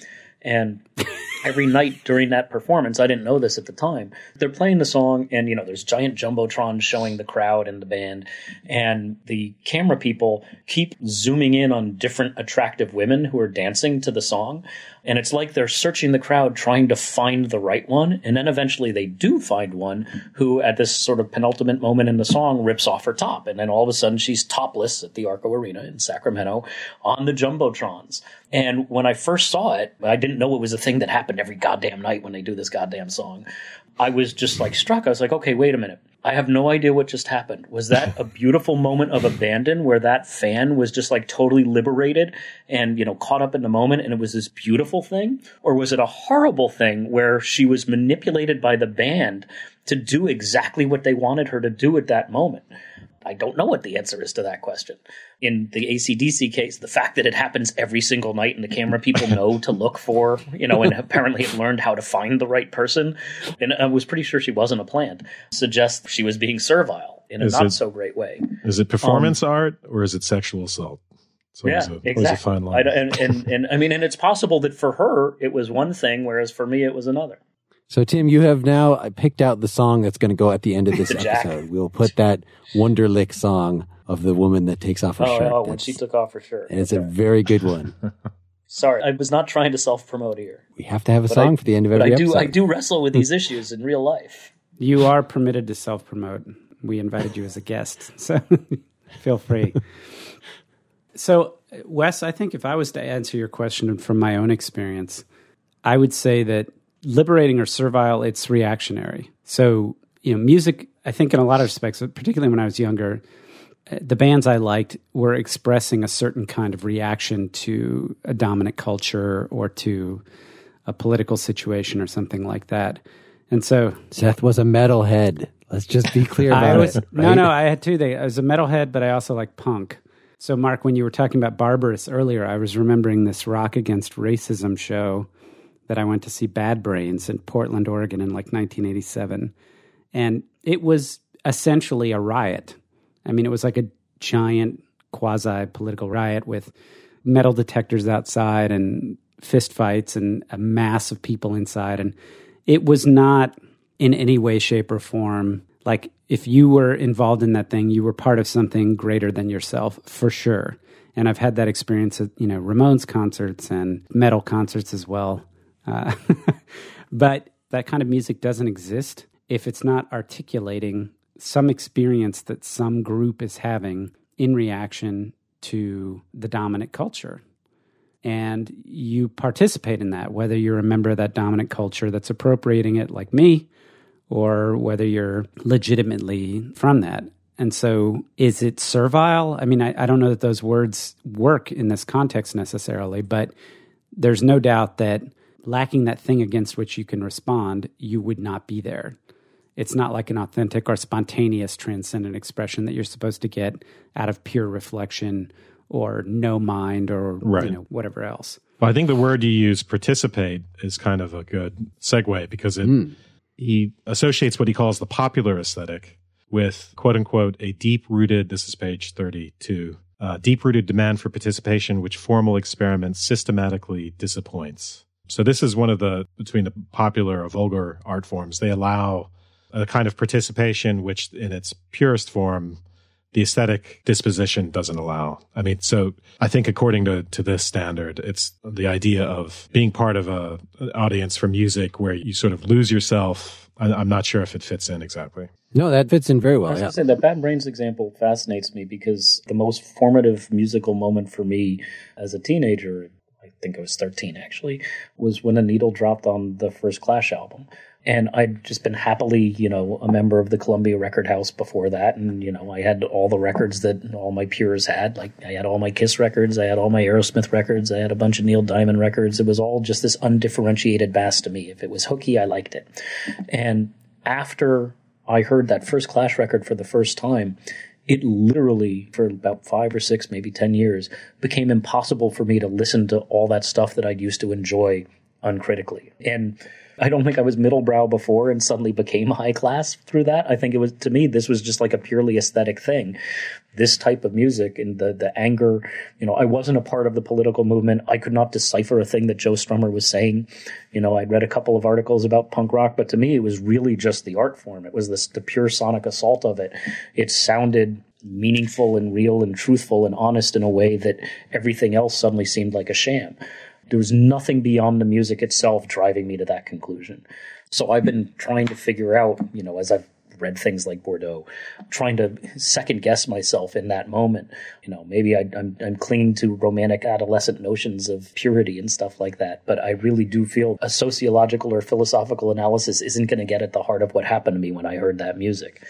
Bourdieu's big point in here is that the normal way that we talk about aesthetics is a radical denial of the social, that whatever your particular story is, it's going to have that same form that you just recounted, which is you having an isolated experience, whereas he doesn't fill in the gaps. Again, he said about Kant's theory as a whole, yes, you could recognize the sociological origin, but that's not the same as dismissing it. But it sounds like I'm just not sure how those things fit together, how you could both retain the authentic experience that you just had, but yet somehow give a sociological account of that, and that's going to deepen your understanding of yourself. Yeah, for me, the sociology came after, right? That record led to a bunch of others, and the fact that I liked those and wore particular buttons meant I couldn't wear other T-shirts that I used to wear, or that I shouldn't. I'm not denying the existence of any of that stuff, or the fact that, I was self-identifying and I was distinguishing myself from another caste. That all did happen, but it didn't happen in that moment when I was first listening to the music. Right. But Bourdieu, I think, is committed to the position that your reaction is explained by your being conditioned in a certain way by your social class, among other things, the particulars of your upbringing, such that you would react in that way to that, whether it's, I'm just going out on a limb here, but it sounds like your reaction was in a way about the energy, about the anger, so that something about the role that a certain kind of anger, a certain kind of release had in, I don't know, you could say it's rebelling against what was going on, but I feel like that we in the first world here, when we have rock and roll rebellion, it's not because, we have 1950s parents who are super uptight or something like that. It's because we have a certain, like part of play might be running around and screaming or whatever. And so then once you hit age 13, you're probably not running around and screaming as you're playing tag in that way. So maybe the embrace of this kind of music is a sublimation of that feeling that used to be in your life that has been by going into puberty, by going into manhood has been cut off. And now I'm just making this crap up. Not every reaction is necessarily, or the whole of the reaction is analyzed according to these class distinctions or material conditions. And especially, so we're assuming that any, what we would call aesthetic experience is the aesthetic disposition, which in fact is not the case. The aesthetic disposition he's talking about is a very strict, pure pleasure Kantian idea. In fact, on page 32, he says something like, since the Renaissance, art is a systematic refusal of all that is human. And then he goes on to the sort of the sense in which the aesthetic is the denial of animality and pleasure and gratification and all those things, which is not something we typically associate when we're talking about our everyday, ordinary aesthetic experiences. So first and foremost, it's when we're talking about that particular kind of snobby aesthetic attitude that we are talking about cultural conditioning. And when we talk about, say, a lower class, just simply primal response to gratifying works of art or music, gratifying music or whatever, that's not the aesthetic disposition. And I don't think it's as culturally conditioned. I think it's rawer and more instinctive, more quote unquote animal. Although, I mean, we'd have to make the caveat there that Bourdieu will say that even that sort of supposedly naive response of the lower class towards these objects gets conditioned once they become aware of the condescension of the upper class, right? So it could become part and parcel of your love of something, that it's a fuck you to the upper class, that it's a reaction against, for instance. So it's not simply naive, but it's definitely much closer to naive than the aesthetic disposition. Yeah, and there's that part around, I have the PDF page number, which is 48. I don't know what the actual page number is in the book, but he's quoting somebody else, Ortega, who I don't know. Ortega y Gasset. Oh, yes. Okay. Every time he talks about real snobbishness, he quotes this book. I'm going to have to track that down. Yeah, and it's an amazing quote. He says, he's talking about unpopular or anti-popular art and the curious sociological effect it produces by dividing the public into two antagonistic castes, those who understand and those who do not. This implies, Ortega goes on, that some possess an organ of understanding which others have been denied, that these are two distinct varieties of the human species. The new art is not for everyone, like romantic art, but destined for an especially gifted minority, and he ascribes to the humiliation and obscure sense of inferiority inspired by this art of privilege, sensuous nobility, instinctive aristocracy, the irritation it arouses in the masses. Yep, that's page 31, by the way. To kind of follow up on that and to bring in what Wes was talking about, on page 34 of the book, which I have as a PDF, and the page numbers on mine, Tim, are included. So it's 51. Sorry, PDF, 51 of the anyway. PDF, page 34. Aesthetic distancing. This popular reaction, he's talking about the participation that Wes meant, is the very opposite of the detachment of the aesthete, who, as is seen whenever he appropriates one of the objects of popular taste, introduces a distance or a gap, the measure of his distant distinction vis-a-vis first-degree perception, by displacing the interest from the content. Detachment, disinterestedness, indifference, aesthetic theory has so often presented these as the only way to recognize the work of art for what it is, autonomous, self-standing, that one ends up forgetting what they really mean is disinvestment, detachment, indifference. In other words, the refusal to invest oneself and to take things seriously. That resonates for me because I'm sitting beneath a Roy Lichtenstein print.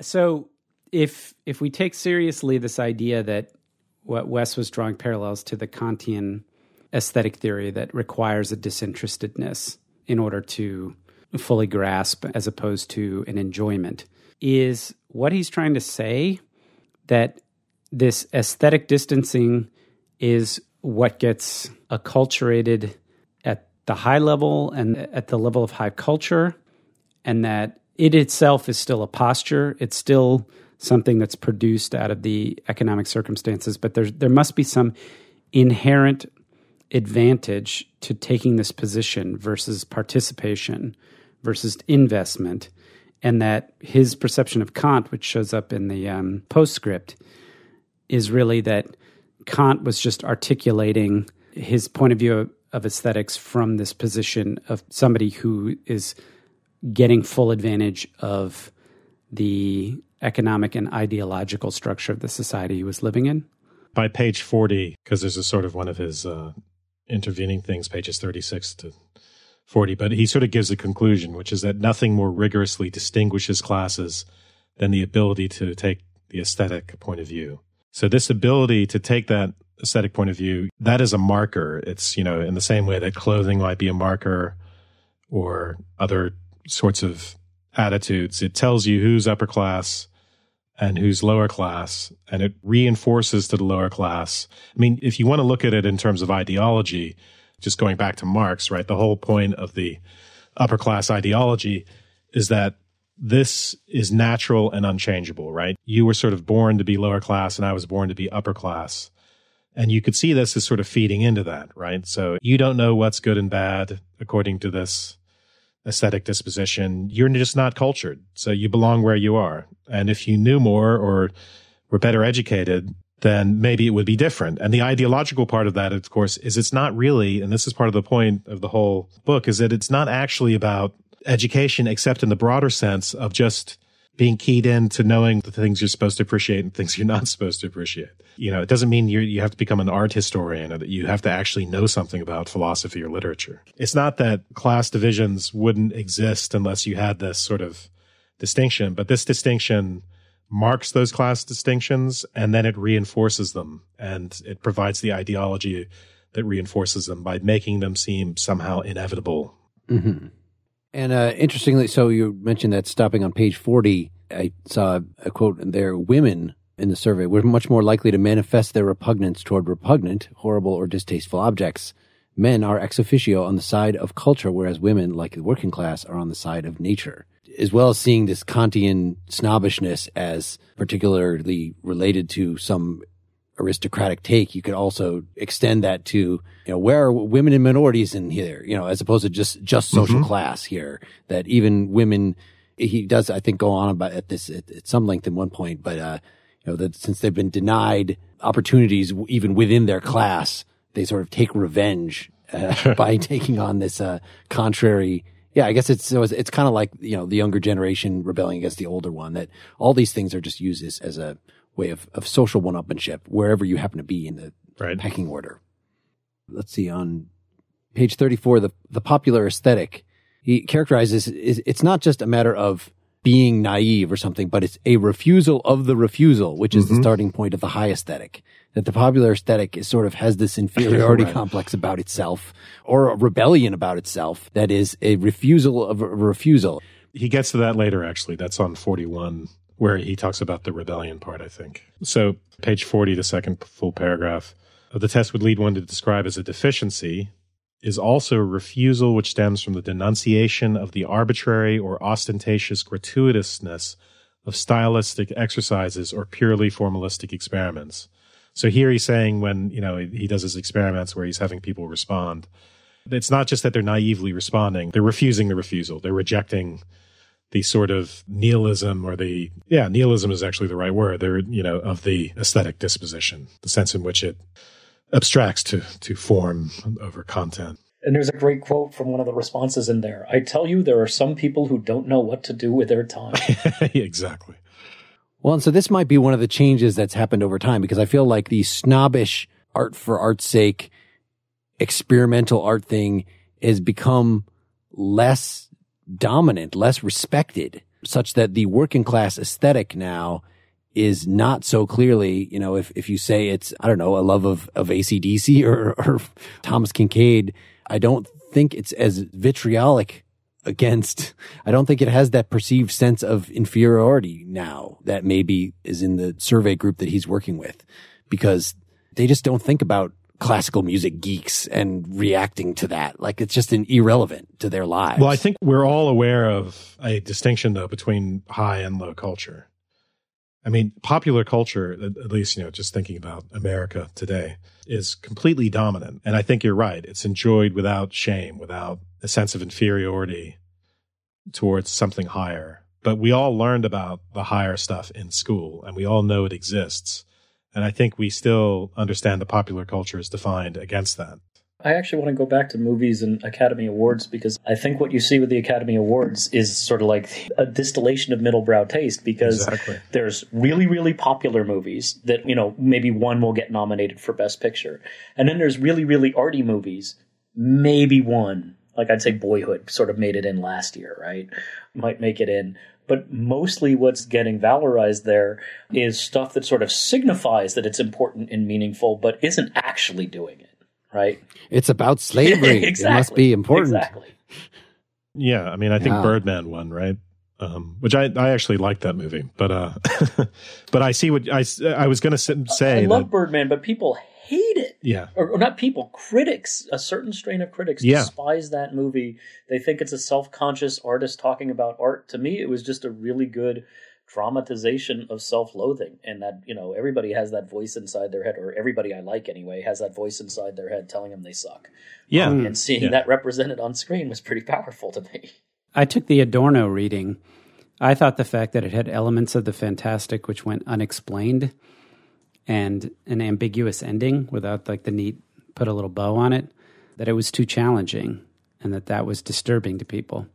I mean, in a way, we are all petty bourgeois now. This is what the point I was getting towards, is that we have a massive middle class, relatively well educated. We know about these distinctions. We know The Sun Also Rises is supposed to be a great novel. That's been inculcated in us. But we're still going to watch Game of Thrones. And in many cases, people will, if you look at critics online, and people talk as if Game of Thrones is sort of high art. It's really interesting to me, which of course it's not. Well, compared to the alternatives. Compared to Two Broke Girls. So with movies, I mean, if you were thinking purely about the aesthetics, take a movie like Rosemary's Baby in the 70s. That movie is actually, and that's by Roman Polanski. If you go back and watch some of these older films, it's remarkable how much more focused they are on the aesthetic, even than films that are supposed to be kind of arty today. In a way, that's a much artier movie than even a lot of indie movies today. It's simply more focused on things that we would typically think of as aesthetic. So we're all kind of confused about a high and low now. And if we go back to the Adorno conversation, there's a sense in which they're getting mixed together. They're getting fused. I think that we've learned something about irony that he doesn't get. So in this quote you already read about aesthetic distancing, when he appropriates one of the objects of popular taste, for instance, Westerns or strip cartoons, he introduces a distance, a gap. So that, that says to me irony. That seems to me hipster irony. Now, the way that he characterizes it is, it's attention to the form, to specifically artistic effects, which are only appreciated relationally through a comparison with other works. So in that way, I was thinking of like Blood Meridian, like when somebody like Cormac McCarthy takes on the Western, he's not doing just a trashy Western. He's doing like an arty Western that only sort of makes sense because you're thinking about other Westerns, the existence of the trashy ones. But I think Cormac McCarthy is a good example of somebody who is really not ironic. Like he's taking on these things, but then this is a Kurt Vonnegut quote. If you pretend to be something long enough, that's what you become. So if you like disco ironically and you listen to a lot of disco ironically, dude, you like disco. There's no difference. I think No Country for Old Men is a good example because McCarthy is very focused on the craft of writing and on being an artist. There's no doubt about it, and being a poet in a way. It's also very plot driven. It provides all those gratifications which high art in a way is not supposed to provide. So I don't know where you put something like that, where you put this hybrid kind of object that has artistic pretensions but is also tickling your fancies at every turn. So, wow, that's funny. That makes me think of something I just read about the movie version of that, No Country for Old Men. I'm in a phase now where I'm rewatching every Coen Brothers movie because they actually just get even better on the second and the third viewing. And No Country for Old Men was always sort of at the top of my list for them. And I've been reading, so they just had another movie come out. It's become a thing now to rank Coen Brothers movies. And what's amazing, when you look at different critics' rankings of Coen Brothers movies, there's no consensus. They've made over 15 movies, and all but 2 of them have an equal shot at showing up in anybody's top 5. It's kind of amazing. But one thing that I was struck by was, there was fewer people had No Country for Old Men in their top 5 than I would have anticipated. And so as I saw some people discussing this, I saw somebody had a line on Twitter. They said, No Country for Old Men, a great movie that is not a great Coen Brothers movie. And what I think they were saying by that was that it was too normal. And with the Coen Brothers, you expect them to be more ironic and more distanced from their material than they were in that one. Interesting. It's not funny enough. It's not darkly, yeah. But in talking about irony, I do think in the late 70s, all through the 80s and into the 90s, irony was the prevailing way in America anyway that people spoke, at least of a certain class. And I think David Letterman was the great maybe instigator or example of that. And I feel like from the late 90s on, we've been slowly getting away from that. Right? You see somebody like David Foster Wallace, who was sort of like, opposed to irony, even though it was a language he could speak. And I would argue now that, like, if you look at Stephen Colbert, what amazes me about him is, again, he can speak that language, but he's talking deeply and sincerely about his Catholic faith. He's being very non-ironic in a lot of ways. And I just feel like the culture has, it hasn't done a 180. It's sort of evolved, right? It learned how to speak ironically, and now it's no longer the default mode of communication, but it's part of the toolbox. Because I am from the irony generation, I'm finding in some of these music interviews that I'm talking to people. So the guy from Mercury Rev, I just had a conversation with, and their music is very symphonic. And he, was explicitly like, I was raised on Disney. So like there's large elements of like Disney magic in it. And as an adult, as a 50-year-old something guy, how could you not like, yes, okay, I'm taking Disney, but I'm using it ironically. I'm using it, but like he's the least ironic person I've ever spoken to. And I kind of got the same thing with the guy from Cutting Crew, this 80s stuff. For me, that's kind of a guilty pleasure. It's something that I really enjoyed. When I was 16, I wasn't into The Clash. I liked Chicago. I liked Cutting Crew. I like these cheesy things, but I now am an adult enough that like, no, I actually just kind of like them. I don't have to feel bad about it, but I still, when talking to him, like, as the constructor, if you've written a song called Reach for the Sky, Make It to Heaven, there's got to be some irony there. And he just had to point out like, well, look, most of the people that listen to this is an international hit. Most of them don't even speak English as their present language. So while you might hear sort of the dark elements in it, and there's definitely a little of that going on there and some complexity in the band thoughts about it, but it is what it is. It's an inspirational song. It's not ironic. And that sounds like a picture of kids in bluebonnets to me. Perhaps. I would say there's a difference between you listening to that in your car on your commute to your white-collar, middle-class job and being drunk in a karaoke bar, Mark. 2 different experiences. Maybe.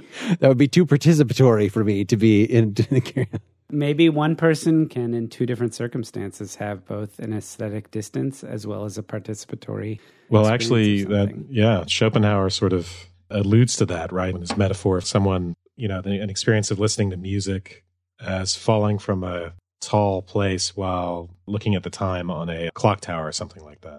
So the idea that you can be completely participating in the experience and yet disinterested and distant from it at the same time.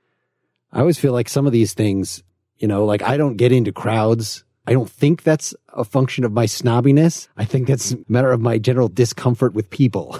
So that I'm much more comfortable losing myself in the privacy of my own home than in, a giant stadium listening to Pink Floyd. When I'm in a giant stadium listening to Pink Floyd, the people next to me singing irritate me. They don't make me lose myself in the music. Have you heard of drugs and alcohol, Mark? I guess that's the missing ingredient from my life. That's the only reason yes. any of those other people can tolerate each other as well. Oh man, talk about different people having different experiences with the same aesthetic object. When the Flaming Lips and Wilco and Slater-Kinney played a New Year's Eve concert at Madison Square Garden, my wife and I were excited. We never thought the Flaming Lips would ever sell out the Garden, so we took our daughter, who was, I think, 10 at the time, to the show. And so the Flaming Lips are on, and they have this bit where, they have giant beach balls, and there's thousands of them, and they're going out in front over the crowd, and so everybody's knocking these beach balls around, which is a very ironic thing in and of itself, except people are then experiencing it non-ironically. These people behind us are clearly tripping their brains out, right? And I'm there with my 10-year-old daughter, and so anytime a beach ball comes really, really close to us, the people who are tripping their brains out are like, oh, like they're all excited they're going to get it, and then it goes away and they don't get it, right? And so eventually one of the beach balls come, and my daughter grabs it, and she hears the people behind her who are tripping all sad, as only tripping people can be sad, that they didn't get the beach ball. And she turns to me and she goes, "Daddy, can I give this to the people behind me?" And I was like, "I think they would like that very, very much." She gave them the beach ball and they were ecstatic. It was so wonderful.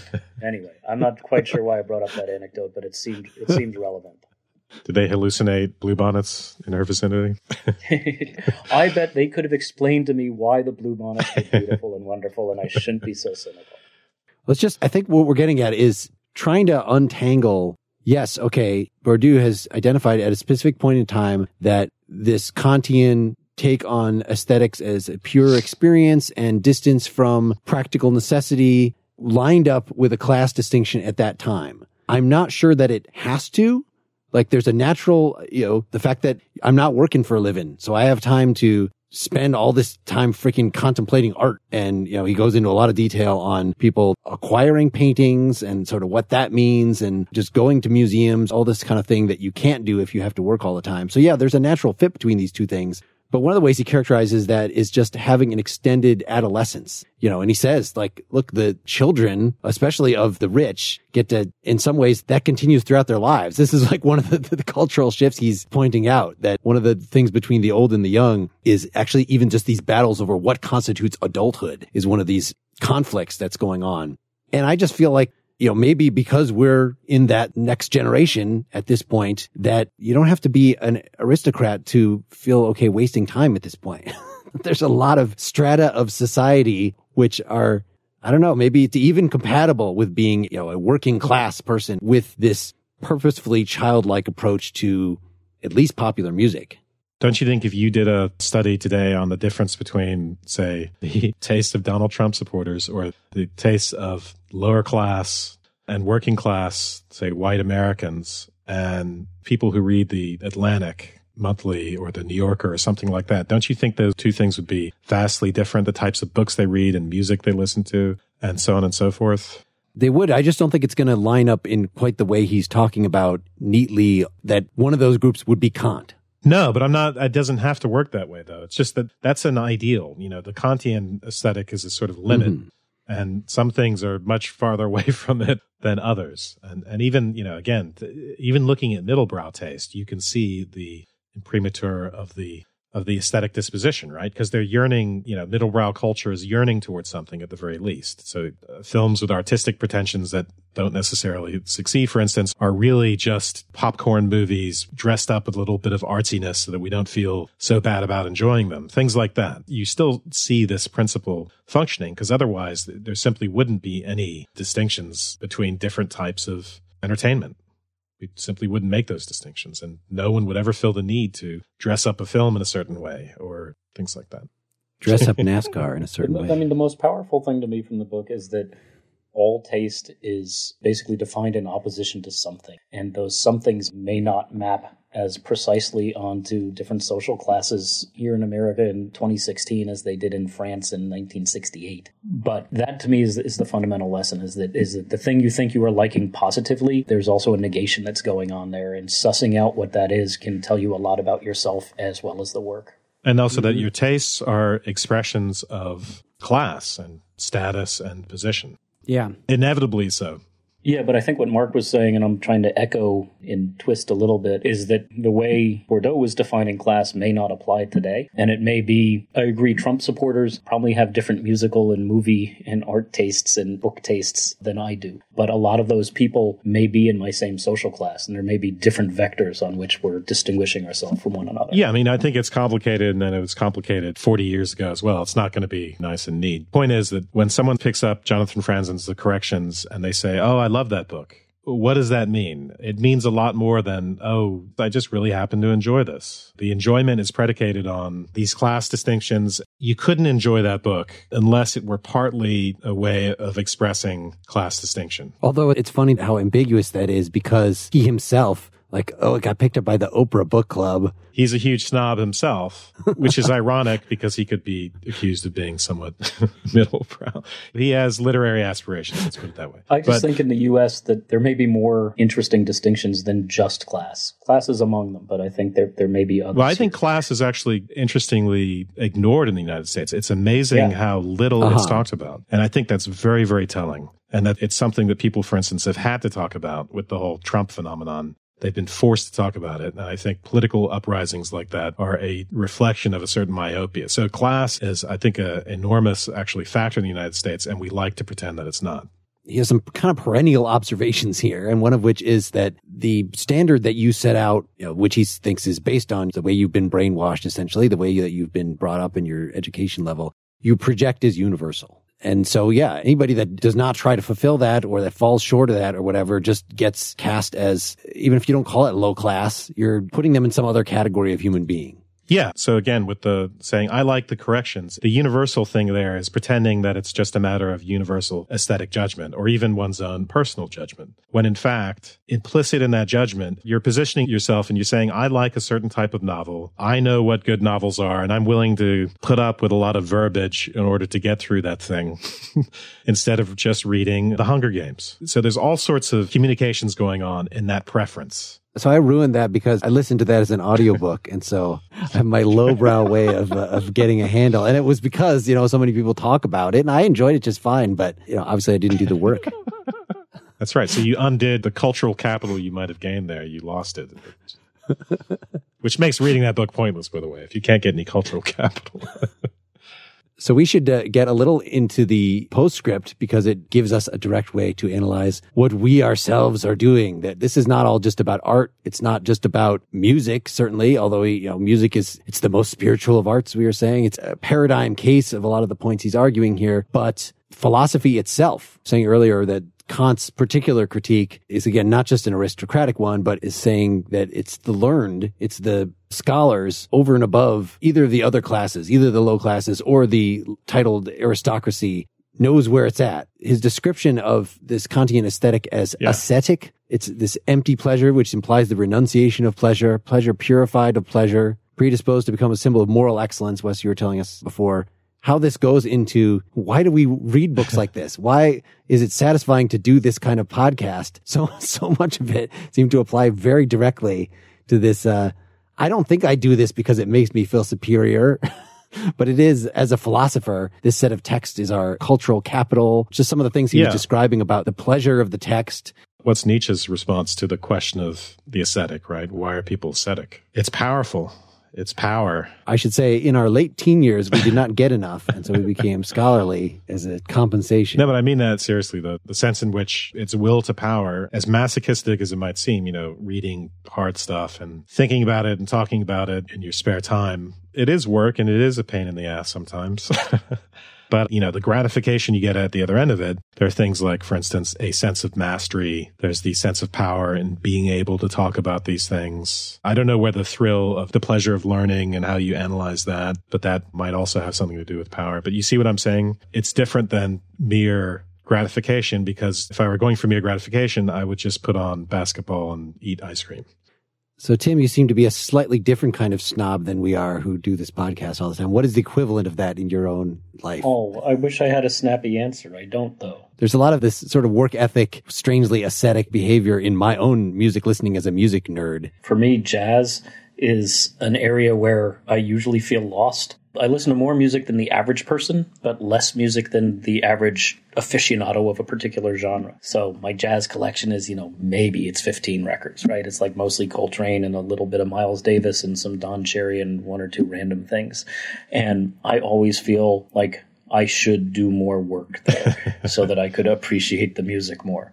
But when it comes to music, I tend to prefer stuff that I just get instantly, So maybe you're not the same kind of masochist in any area. It may just be my aesthetic, but I highly recommend this for other music fans out there. If you want a genre that is instantly rewarding and almost bottomless, I've been on this classic soul binge for the last 4 or 5 years, and I haven't gotten to the bottom of it yet. It's music that, especially if you're a rock fan, it's not quite as predictable and repetitive as blues, but there's a couple of different forms within it that you will recognize as you hear them over and over again, but people do different things with them. And, apart from the giant hits that everybody thinks of when they think of soul, it was a genre that for years and years subsisted on independent labels where people mostly didn't put out LPs, they just put out singles. So there's lots of crate digging to be done, and there's all kinds of fantastic compilations of, different labels that had very brief lives. And for me, I found it's a way of scratching this aesthetic itch that I have to discover new stuff. I mean, it's not new in the sense of it just came out today, but stuff I hadn't heard before that hits all the markers I need from something that feels like it's an authentic communication of somebody's emotion. It strikes me the same way that first Clash record did. So that's an area where it's not so much masochism, because it's very rare that I take a chance on some soul compilation CD and don't find 2 or 3 tracks to just love, and then I have to find everything else that particular singer ever did. Yeah, I guess when I'm saying masochism, I really am almost taking the point of view of somebody who doesn't really get it, or taking a point of view that I sometimes feel that even the most dense work of Hegel or something, it's quite different than just reading a lot of actually painful philosophy. I mean, I could find self-help books or something like that that would just actually hurt me to read. We do find something honestly enjoyable. It's not merely the sense of accomplishment. It's that, like, wow, this guy is such a freaking master of his craft. So the difference between reading something like this and then just reading a page turner or some thriller that has no redeeming aesthetic value, which would be immediately accessible and easy, there's supposed to be some sort of educational component to this, right? It expands you, and it falls under the category of power, where you gain some of these things. And of course, the ideas themselves are inherently interesting. There's that thrill of learning something new and reading something by someone who's made connections that you didn't make, and sort of acquiring those and enjoying those ideas. But I think that arguably still falls within this aesthetic realm and this idea of mastery and power. Being gratified by an idea is not like being gratified by ice cream. So it's much closer to the aesthetic disposition. There's a spot in Bourdieu, and I can't remember the specific example he was using, but it was the notion of reading, you could be a dilettante who was reading some popular science book, and then you wanted to go, I don't think he was talking about DNA, but it's like, and then all of a sudden you're talking about DNA and evolution, with some molecular biologist, and you're immediately outclassed, and you're made a fool of instantaneously. Does anyone remember what that example was? Yeah, that's the autodidacticism section. Yeah, in this conversation, I'm that guy. Seth is the guy. Come on. That's Seth's role. No, was this a masochistic exercise for you, or did you like No, I liked it. It's hard to read. Yeah, it's unnecessarily hard to read. Yeah, I don't know. I mean, who knows if it's unnecessary, if it's translation or whatever, but the sentence structure is complicated. Well, he comments on that at the beginning. He says, look, I'm going to use long, complicated sentences, and it's going to sound very French, but that's just the direction I'm going in. Because I am French. I thought it rewarded the effort they put into it. Are we doing closings? Because I feel like I'm about to give one. Sure. I want to echo what Tim said earlier about difference between music and some of these other art forms, but I'd like to throw something out there. Just coincidentally, I received a copy of my college news magazine for March. I went to Reed College in Portland, Oregon, and they have a magazine, a Reed magazine that came out. And the cover story says, Patterns of Power, How Fashion Reveals the Hidden Hierarchies of Society. Kismet? I don't know.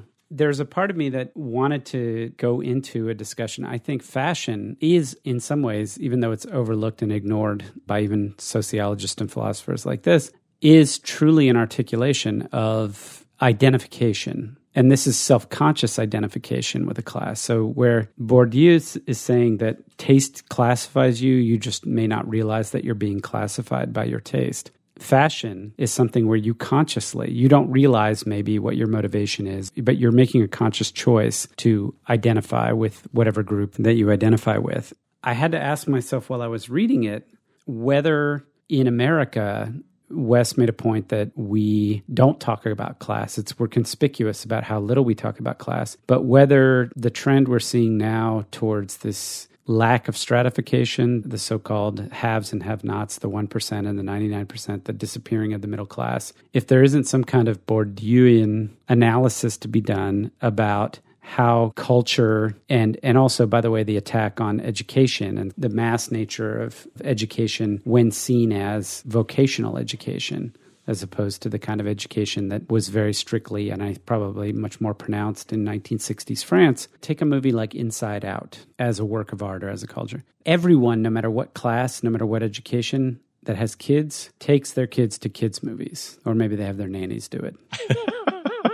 But the point is that the consumption, if Adorno's analysis about the culture industry and the production of culture, when balanced against Bourdieu's analysis, and we look at today's contemporary American society as we see it from where we sit in our privileged four white male position, is Bourdieu's analysis not as relevant in my mind because it is very French or because it's from the 1960s? And does Adorno's make more sense because it's much more explicit about its articulation of the relationships between capital and culture, which in the society we live in now seems much more pronounced? And is the fact that Bourdieu is so, as Mark, you put it, refreshingly non-Marxist actually a weakness of his analysis when we tried to transpose it onto our contemporary American society? I'm not sure.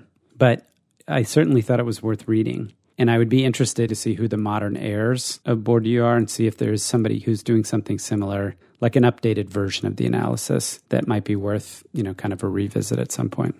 I thought this was miles ahead of the Adorno, just in terms of Adorno's snobbishness.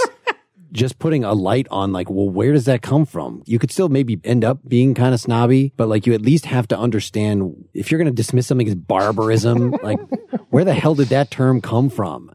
And I think Bourdieu gives a really good explanation of why some philosopher would approach things in that way. And I would hope that an Adorno would read this and be more self-reflective than we saw in, the little follow-up essay from 20 years later from the 60s by Adorno after people had accused him of being a snob, basically just repeating himself and clarifying things and defending himself. This really hit home to me in a lot of ways in terms of, even though I think the self-defeating aspect of this, where even if you try to stop being a snob and take up things from the lower classes, you'll just take them up ironically and end up being more of a snob. I think that the thing that we've learned about irony is that it actually doesn't work that way, that snobbishness is to some degree curable.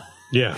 Even if you just, I want to find out what is with NASCAR. In fact, I know somebody who had the same background, the same college, who is now really into NASCAR because he just had friends that were into that. And he understands it now that you can get the internal logic of any of these things. And it's not a matter of you're stuck in your little snobbish hole or something, that you can take on these other art forms. My biggest objection to this whole picture that he's put forward is just that, yes, the way Kant has described it and the way many philosophers have described it is to really get into a work of art, you kind of have to set necessity aside. You have to have the leisure to engage it. And I think that far from that being something, the way that Bourdieu describes that is, well, because that requires a certain economic privilege to get in that situation, then sort of while you're doing that, you being economically privileged is somehow present in the experience. Whereas I feel no, that's actually just what experiencing a work of art is. And in fact, somebody even who has to work like a dog all day, when they go home and enjoy some music or whatever, they can do that just as well. It's not just for them, as Adorno might describe it, that they have to have the kind of art that will just let them forget about their troubles enough to be able to shipshape and go back to work. but that's a requirement for art itself. And maybe you could make a critique that working class art that cannot really take the time and really have the patience to get into, this work is related to this work and have a whole history of experience of work in its relationship to other connected works, that sort of way that Bourdieu is characterizing the aristocrats. But I would just hope that as society progresses, that it's not that we get rid of the distinction. It's just that this actual exposure, openness to art becomes something that is, if it's not already available to all, that it gets there. And I think even now, much more of the populace than a mere elite has access to this sort of aesthetic experience. Anybody else have final thoughts? I really enjoyed both this and the Adorno. I don't know where I stand on the snobbery versus anti-snobbery question. I'm of two minds about it. The thing that I like about this, as opposed to, and I wasn't part of your Adorno conversation, but I'm glancingly enough familiar with it, is that as I read this, it makes me look to myself. As you said before, Mark, it doesn't matter if I try to change the way I'm experiencing stuff or what I'm experiencing. I'm just going to fall into these patterns no matter what. But at least it's my fault. I'm using my taste to mark myself off from some other. It's not something that's being imposed on me from forces beyond my control necessarily.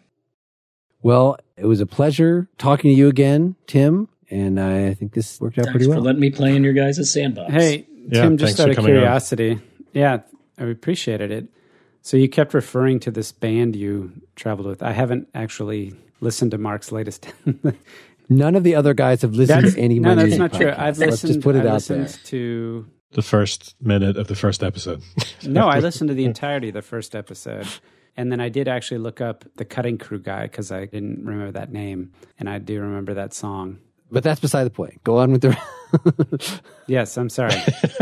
What was the name of your band that you toured with? The main band was Too Much Joy, the one that had a freak out about AC/DC and devoted a whole concept album to the moment was called Wonderlick. Wonderlick. All right, and so folks are about to hear a Wonderlick song, and if you want to hear more Wonderlick and Too Much Joy, please go subscribe to Nakedly Examined Music and freaking listen to it. Is that Wunderlich? Wonderlick is actually, it's named after a character in a Don DeLillo novel, so you know what class I'm in. And let me tell you something. The pretentious. Yeah, I'll tell you what class I'm not in. I got to say. Tried to read that. I've never been able to get into Don DeLillo. Try White Noise. It's eminently readable. It's really short, and it's laugh out loud funny. I got through Underworld, and I enjoyed it a lot. I could not get through White Noise. It was too much of the same shit every really? day. The main character is a professor of Hitler studies. That's hilarious. I did not get into it. I'll try it again sometime. Here's the litmus test. Have you read the entirety of Infinite Jest? I have. Okay. I have, and it's genius, and I say that unapologetically. I just couldn't. I was sad when I got to the end because I wanted there to be another 1,000 pages. There's just a point where someone is too clever for their own good. I tried desperately to read that seriously, and maybe that was my problem, but I had 2 bookmarks, one for the footnotes, one for the... And that's the way to do it. At page 334, I gave up. Wow. If you need an entree into David Foster Wallace's oeuvre, get the essay collection, a supposedly fun thing I'll never do again, and read that one essay. Yeah, that's a great essay. No, I worship the guy. I honestly think he was an enlightened being who was tragically tormented. Cannot read that book. Also did not so much enjoy that little biopic with Jesse Eisenberg. Yeah, I couldn't bring myself to see it. But it's not as bad as you think. Well, I think one of the things that's coming up here is that the snobbery is, since they're all different arts with different entry points, it's not that you're just a snob about everything. What Wes considers highbrow music, I consider aspiring middlebrow music, but yet I like the Lord of the Rings films just fine, and he thinks that I'm a Philistine for that. So. And I found Infinite Jest to be a page turner. Well, I'll try again. I've matured a few years now, so I always like to go back. And apart from the fact that I just name-dropped Don DeLillo, I have very little patience with most literary fiction. I will read Elmore Leonard all day long. What about Murakami? Oh, he's great. That's the type of thing that I have very little patience for. Murakami, I eat that up. That's like sci-fi to me. It's so easy. Oh my God, are you seriously? Yeah. I love that. I tried. I mean, my wife reads everything. I read Wind Up Bird Chronicles and maybe one other. Well, speaking of page turners, next time we're going to be discussing a brand new page turner by Professor John Searle, Seeing Things as They Are. And our special guest will be John Searle, talking to us, God. talking over How did us, we talking get at him? us. Persistence. Big Merely- Mark stalking him for a year. We are supported by your donations. Please go to partiallyexaminedlife.com to make a giant contribution. Big donors since last time have included Brian Daly, Noah Larissy, Frederick Lyford, Clifford Boglin, Andres Iamin Martinez, Richard Loringer, Sarah Dwyer, Sam Bagley, Kathy Scott, Shay Robinson, Sandro Reyes, Aaron Amini, Max Friedman, Stephen Robinson, Robert King, Joey Probulus, Dory Media, Trent Marchuk, Philip Garnett, Jacob Schneidman, Gozdem Gurbutsatik, Mark Laura, Chris Lowry, Dana Copeland, Marie Ann Chidiak, Noah Larissy, Adam Jones, Baris Ari, Dumas Harshaw Jr., Brian McKinney, Justin Christensen, Kenneth Daly, Stephen Persons Parks, Neil Holmes, Sebastian Canali, Paul Engman, Mark Sicarello, Robert Mooring, Summer Clavo, Christopher Dudak, Everett Reed, George McLaughlin, Justin Anderson, James Allen, Robert Golden, Scott Mitchell, David Stanton, Jeannie Carey, Randall Rose, Megan Edwards, David Kling, and Richard Ostrom III. Thank you. And all the folks that give us the $5 a month membership things, which are too numerous to name. So there you go. Hey, people should go on the blog, partiallyexaminedlife.com, respond to the blog post corresponding to this episode to tell us things that you did or didn't like about this, points to discuss. Come on. You can go on the Facebook group. There's also that kind of stuff there. You can follow us on Twitter. There's probably a LinkedIn group. There's so many options. My God. All right. Good night, everybody. Good night. Good night.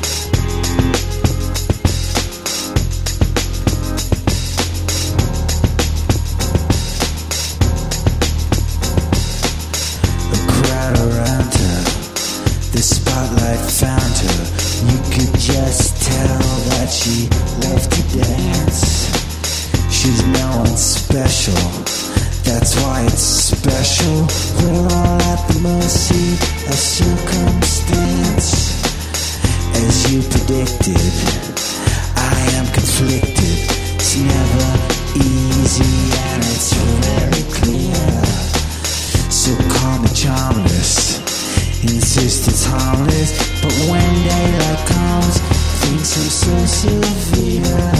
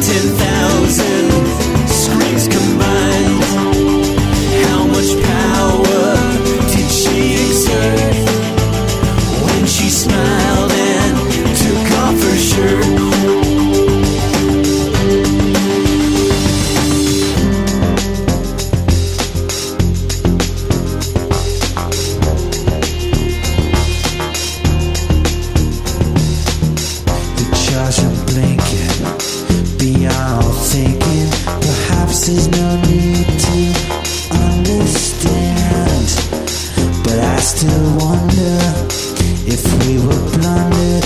Was it magic or some sleight of hand? The crowd around her, the spotlight found her. You could just tell that she loved to dance.